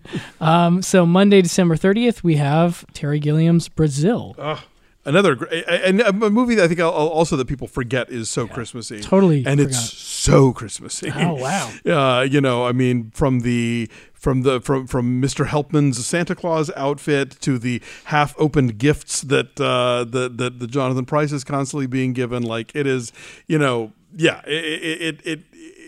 how do you make this sort of like garish future dystopia even more garish? You do it at Christmas time. By the way, running back real quick, also in the band that plays the Yule Ball is now legendary film scorer Johnny Greenwood. Oh, very nice. That's a good one. Good tidbit. All right, so Brazil is great. That goes without saying. No and I've never seen it screened. So wow. I've seen the film, but I just don't think I've seen it with a crowd. So I'm sure that's going to be just wonderful. And why sit at home watching De Niro de-aged when you can watch young peak De Niro flying around? Because De Niro is great in this movie. Really it's like one of the very great. funny. And this is just a totally visionary movie that I think kind of demands a big screen. Yeah. For sure. If you haven't seen this film before, it is really wild and also beautiful because the director really had to fight for his vision to get this made. Had to sue the company who made it. Had to take out ads and Variety against them. One of the proudest moments, I think, for the Los Angeles Film Critics Association was they gave Brazil Best Picture before Gilliam's cut had been released, but he screened it for the group. And when he won that award, that sort of was the last straw for Universal to be like, all right, fine, we'll put out your version. And if you watch the Criterion disc, they include what the studio cut was supposed to be, which is what they wound up airing on television. The Love Conquers All version? The Love Conquers All edit, yeah. And there's a great commentary track, which if you ever want to learn about like how the slightest bits of editing can completely change the meaning of a movie, listen to what this guy has to say about how they cut this version of Brazil and how it completely contradicts so much of what Gilliam's trying to say with the film. It's very educational. Very cool. And Universal's providing us a print that has never before screened. So it's like a brand new print that they struck, so it should look flawless. Exciting. Fantastic. It's that cut that this is our way we're getting back. Alan Smithy version. Okay, we'll move into the classic Hollywood film Wednesdays, starting with one of Elric's favorite films and mine as well, Night of the Hunter on December 4th. Ah, little lad, you're staring at my finger. Would you like me to tell you the little story of right hand, left hand? The story of good and evil? H-A-T-E. It was with this left hand that old brother Cain struck the blow that laid his brother low. L-O-V-E. You see these fingers, dear hearts, these fingers has veins that run straight to the soul of man. The right hand, friends, the hand of love. Now watch and I'll show you the story of life. These fingers, dear hearts, is always a warring and a tugging, one against the other. Now watch 'em. Old brother left hand hates a fighting. And it looks like love's a goner. But wait a minute. Wait a minute. Hot dog loves a winning. Yes, sirree. It's love that won. And old left-hand hate is down for the count. Yeah, which we were talking about before. It does have some Christmas, right? Yes, the climactic moments are Christmassy, which was enough to put it in my book. Yeah. But it's also just, it's like there's no movie quite like it. It's yeah. really is singular in terms of movies because it is somewhere between a child folk tale type Tom Sawyerish vibe to the darkest of dark film noirs, you know? Well, I just love the idea of playing Holiday Affair and Night of the Hunter in the same Close month. to each other, yeah. True. You think about his relation to children in Holiday Affair versus Night of the Hunter. Yeah, next year y'all should do Remember the Night and Double Indemnity. You know? Nice. Yeah, I like that a lot too. Yeah, I was just listening to the Criterion commentary for the movie, and one tidbit that I wasn't aware of was how much trouble Mitchum had with the opening dialogue where he's talking to God, and apparently he just could barely keep it together for that dialogue. So when you see that, think about Mitchum basically cracking up after he's done delivering it because he really had a lot of trouble with that, which I wouldn't have thought. He doesn't play it that way. They also said that for a long time there was a story that he directed the kids, that Lawton struggled with the children and could only direct Mitchum, but then there's now just resurfaced recently are these amazing clips of Lawton directing them, and it's incredible direction. It's really interesting. Yeah, that was actually, I think, in my first draft, I sort of quoted the party line on that one, and then, it sort of surfaced because of research that no, Lawton did indeed work with the kids. It was the one film he ever directed, and it's extraordinary. I mean, it has kind of like a Grimm's fairy tale sort of aspect to it, but also this sort of really kind of dream/nightmare logic and narrative mobility. And then you've got like Mitchum and Lillian Gish facing off, and she's completely his match, if not more so. And Shelley Winters is always great. She's in some great sequences in this film. Yeah, it's really quite magical. Shelley Winters as an ice cream store proprietor named Icy Spoon, which is one of the best character names ever. Yeah, I also love that they pointed out in the commentary that almost no adults are afraid of him in the movie, but the kids are. And so he's not threatening, apparently, to adults. And he kind of isn't, in a way. It's funny. Like all good con men. Yeah. Well, and he's the monster in the closet, too. It's true. He cons them so they see him as, He's actually very charming. Kind of reminds me when he comes to town and he kind of starts to try to seduce the teen. It reminds me a bit of Shadow of a Doubt. There's a lot of Shadow of a Doubt in it. The two speak to each other well. Another one, Naked Kiss. If you watch Naked Kiss again, because the commonality being the DP Stanley Cortez, they have a lot in common, those two films, in terms of the way they shoot. We talked about it once after I'd seen Naked Kiss again, the way it shoots childhood and the viewpoint with an air of menace always around it. Yeah, well, that whole part where they're like traveling down the river, I mean, that's just so like woozy. It's gorgeous what Cortez does. Yeah. Moving from a little bit of Mitchum, we go to one of the classic on-screen couples in The Thin Man on December 11th. Who is she? Oh, darling, I was hoping I wouldn't have to answer that. Come on. Well, Dorothy is really my daughter. You see, it was spring in Venice, and I was so young I didn't know what I was doing. We're all like that on my father's side. By the way, how is your father's side? Oh, it's much better, thanks. And yours? Say, how many drinks have you had? This will make 6 martinis. All right. Will you bring me 5 more martinis? Leo, line them right up here. Yes. Yeah, they keep threatening to remake this one, and I really hope they never do, because I don't think you could be as cavalier about alcohol as they were in this movie, and that's part of the charm of it. But the Christmas does kind of wing its way through. There's that great scene where she's giving him some sort of like pop gun for Christmas, and he's like aiming at the ornaments on the tree, like with the gun like mounted between his slippered feet, and he's on his back and curled up and shooting at the tree. This is just like often imitated but never equaled. No, it's truly wonderful. I would say definitely Night of the Hunter and The Thin Man. If you live in Los Angeles, you know somebody that hasn't seen these movies, please take them to see these films, because this is the kind of gateway stuff that gets people into classic films for life. Absolutely.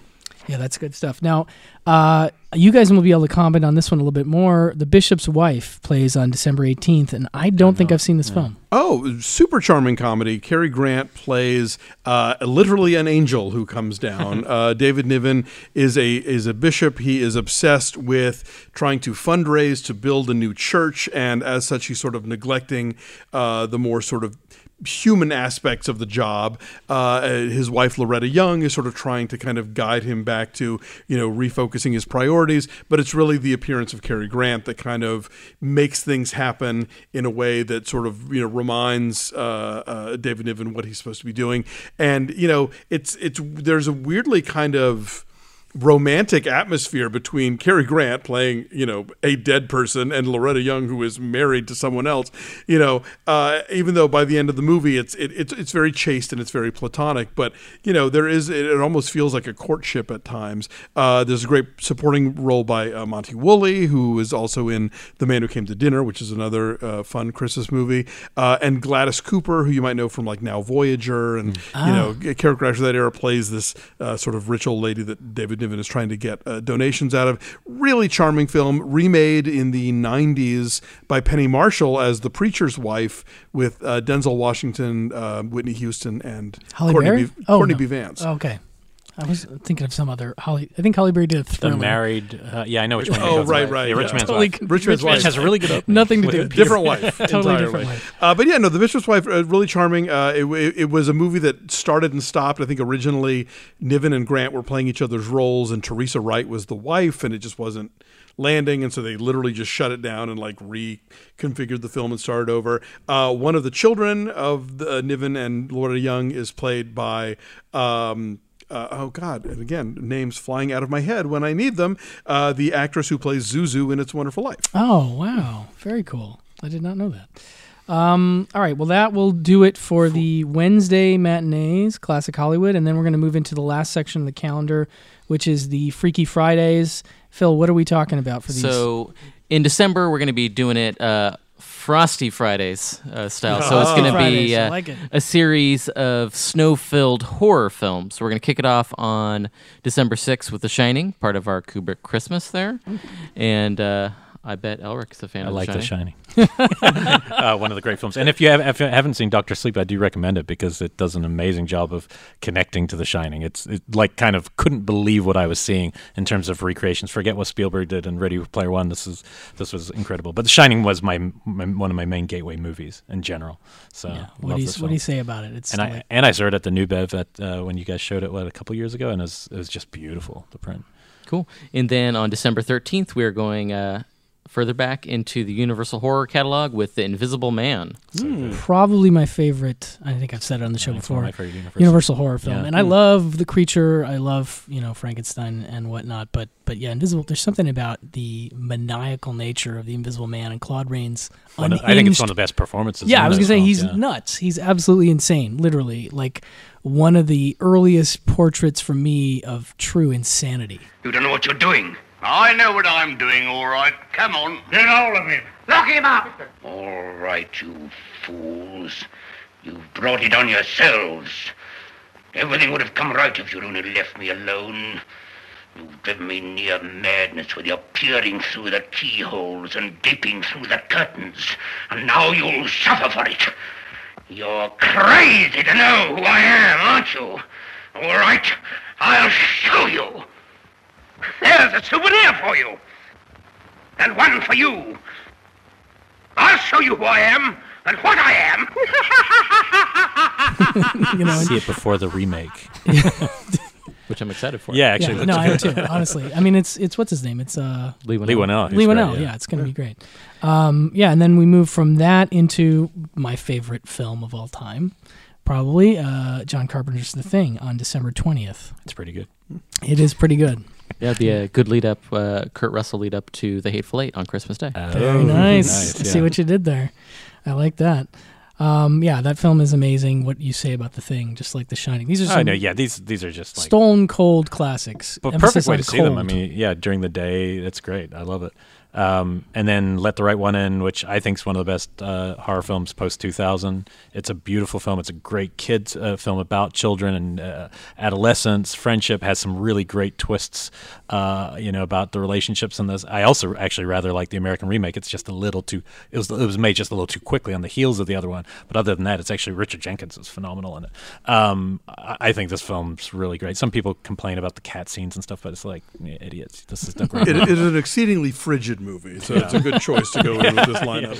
Yeah. I think that closes out the calendar. Yeah. Absolutely. So yeah, this is so much. I didn't even know about that. Somehow on my list I didn't even see the Freaky Friday, so when we got to that I was like, oh my gosh. Yeah, no, that's so a great stuff, lineup of matinees. I mean, man, I wish I didn't have a job. I'd just like to say I would be at the Bev a hell of a lot during the week. We can make that happen. The funny thing is people always say, oh, you play all these movies when people are working, but I feel like that's a very narrow-minded view of what's going on in Los Angeles, because we are in a city of millions of people and not everybody has a Monday to Friday job. All those people who showed up for opening day of Eyes Wide Shut, they're still free during the day. Okay, well, do we have favorites? Yes. I feel like we can't skip our pick of the month. Let's not skimp on that. Are you ready, Alonzo, or do you want a minute? Oh, golly. I mean, it's hard to pick, really. I mean, I think you said you were going to take the Carol Far From Heaven, but I mean, the idea that this is the only 35 print of Carol on Earth, that's a clincher right there, I'd say. But I mean, you pretty much can't go wrong with this lineup. Okay, so you're leaning into that one, you think? Yeah. Okay. Phil, what do you think? Yeah, I think this Carol Far From Heaven is going to be the best looking double bill of the month, and it took a lot of effort to get this print out of Ed Lachman, so it took a while for us to track him down. Not that he was difficult, just it was difficult to get a hold of him. Nice. So I think it would be hard pressed to pass that up, and maybe these are two different types of movies than maybe normally make it on our schedule, so I'm excited to showcase those. But if you are looking for something that's a 10 out of 10 film, I know where this is then Dial Code Santa Claus is really tough to beat. So perhaps if flip a coin, and it's going to be between either of those two nights. Very nice. Yeah, Dial Code Santa Claus definitely must be seen to be believed. Elric, you ready? Well, you know my love for Christmas Evil, so I want to make sure that gets on people's radars. But to mix it up, I'm going to go for Fanny and Alexander. I think this is, again, like you just said about Carol, this is the kind of movie I wouldn't necessarily see too often in this lineup, and it's it's an epic film. This is the way to see a movie like this on a screen.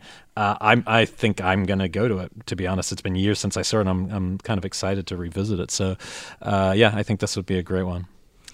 That is cool. I got to go with a two-pronged approach, only because I have my Christmas movies and then the two that I don't think people should miss, and that is the Duck Soup Horse Feathers double on Christmas Day. I just think it's just cinematic, comedic gold, and you really need to expose yourself to it or expose someone who hasn't seen it to them. But if you're going to go Christmassy, I'm going to go with the White Christmas Holiday Affair double, because mostly for Holiday Affair, but I did like White Christmas. There's something very cozy about that movie. Oh, exceedingly, yeah. I was surprised sitting in California, being from the Midwest, where we have snow and there is a cozy feeling to watching a movie like that.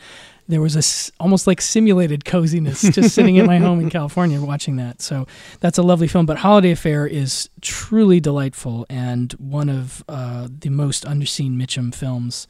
So definitely worth a look. I think that's it, though. Yeah. Yeah, but then as always, if you visit the theater, especially, I know there's going to be lots of visitors in town, hopefully checking out the new Bev while they come back here and visit family or go on vacation. Certainly, if you see one of us at the theater, you're very likely to run into me, Phil. Be sure to say hi. Let me know what you think of the podcast, how we can improve, and what you want to see in the future. Yeah, and if you're looking for more recommendations for Christmas movies before the end of the year, definitely pick up Have Yourself a Movie Little Christmas. This book is indispensable, absolutely, and I just love it. And like I said, lots of deep cuts, not just your average stuff. There's a lot going on here. So and hopefully fun information about movies you've seen a million times. Yeah, that's definitely something in the tradition of Danny Perry, if you will. He's a role model for sure, no question. Somebody that you and I and Elric are all fans of. So. And thanks for listening. This has been 1 year since we started doing the calendars. For us, I know it's great because we're also discovering a whole lot of movies ourselves by doing this. So, which is always kind of the point of the show. So, appreciate if you rate and review the show and rate and review Phil on on social media. Leave them 5 stars, people. Be only nice to Phil on yes, social only media, be nice. Please. But yeah, thank you so much for listening.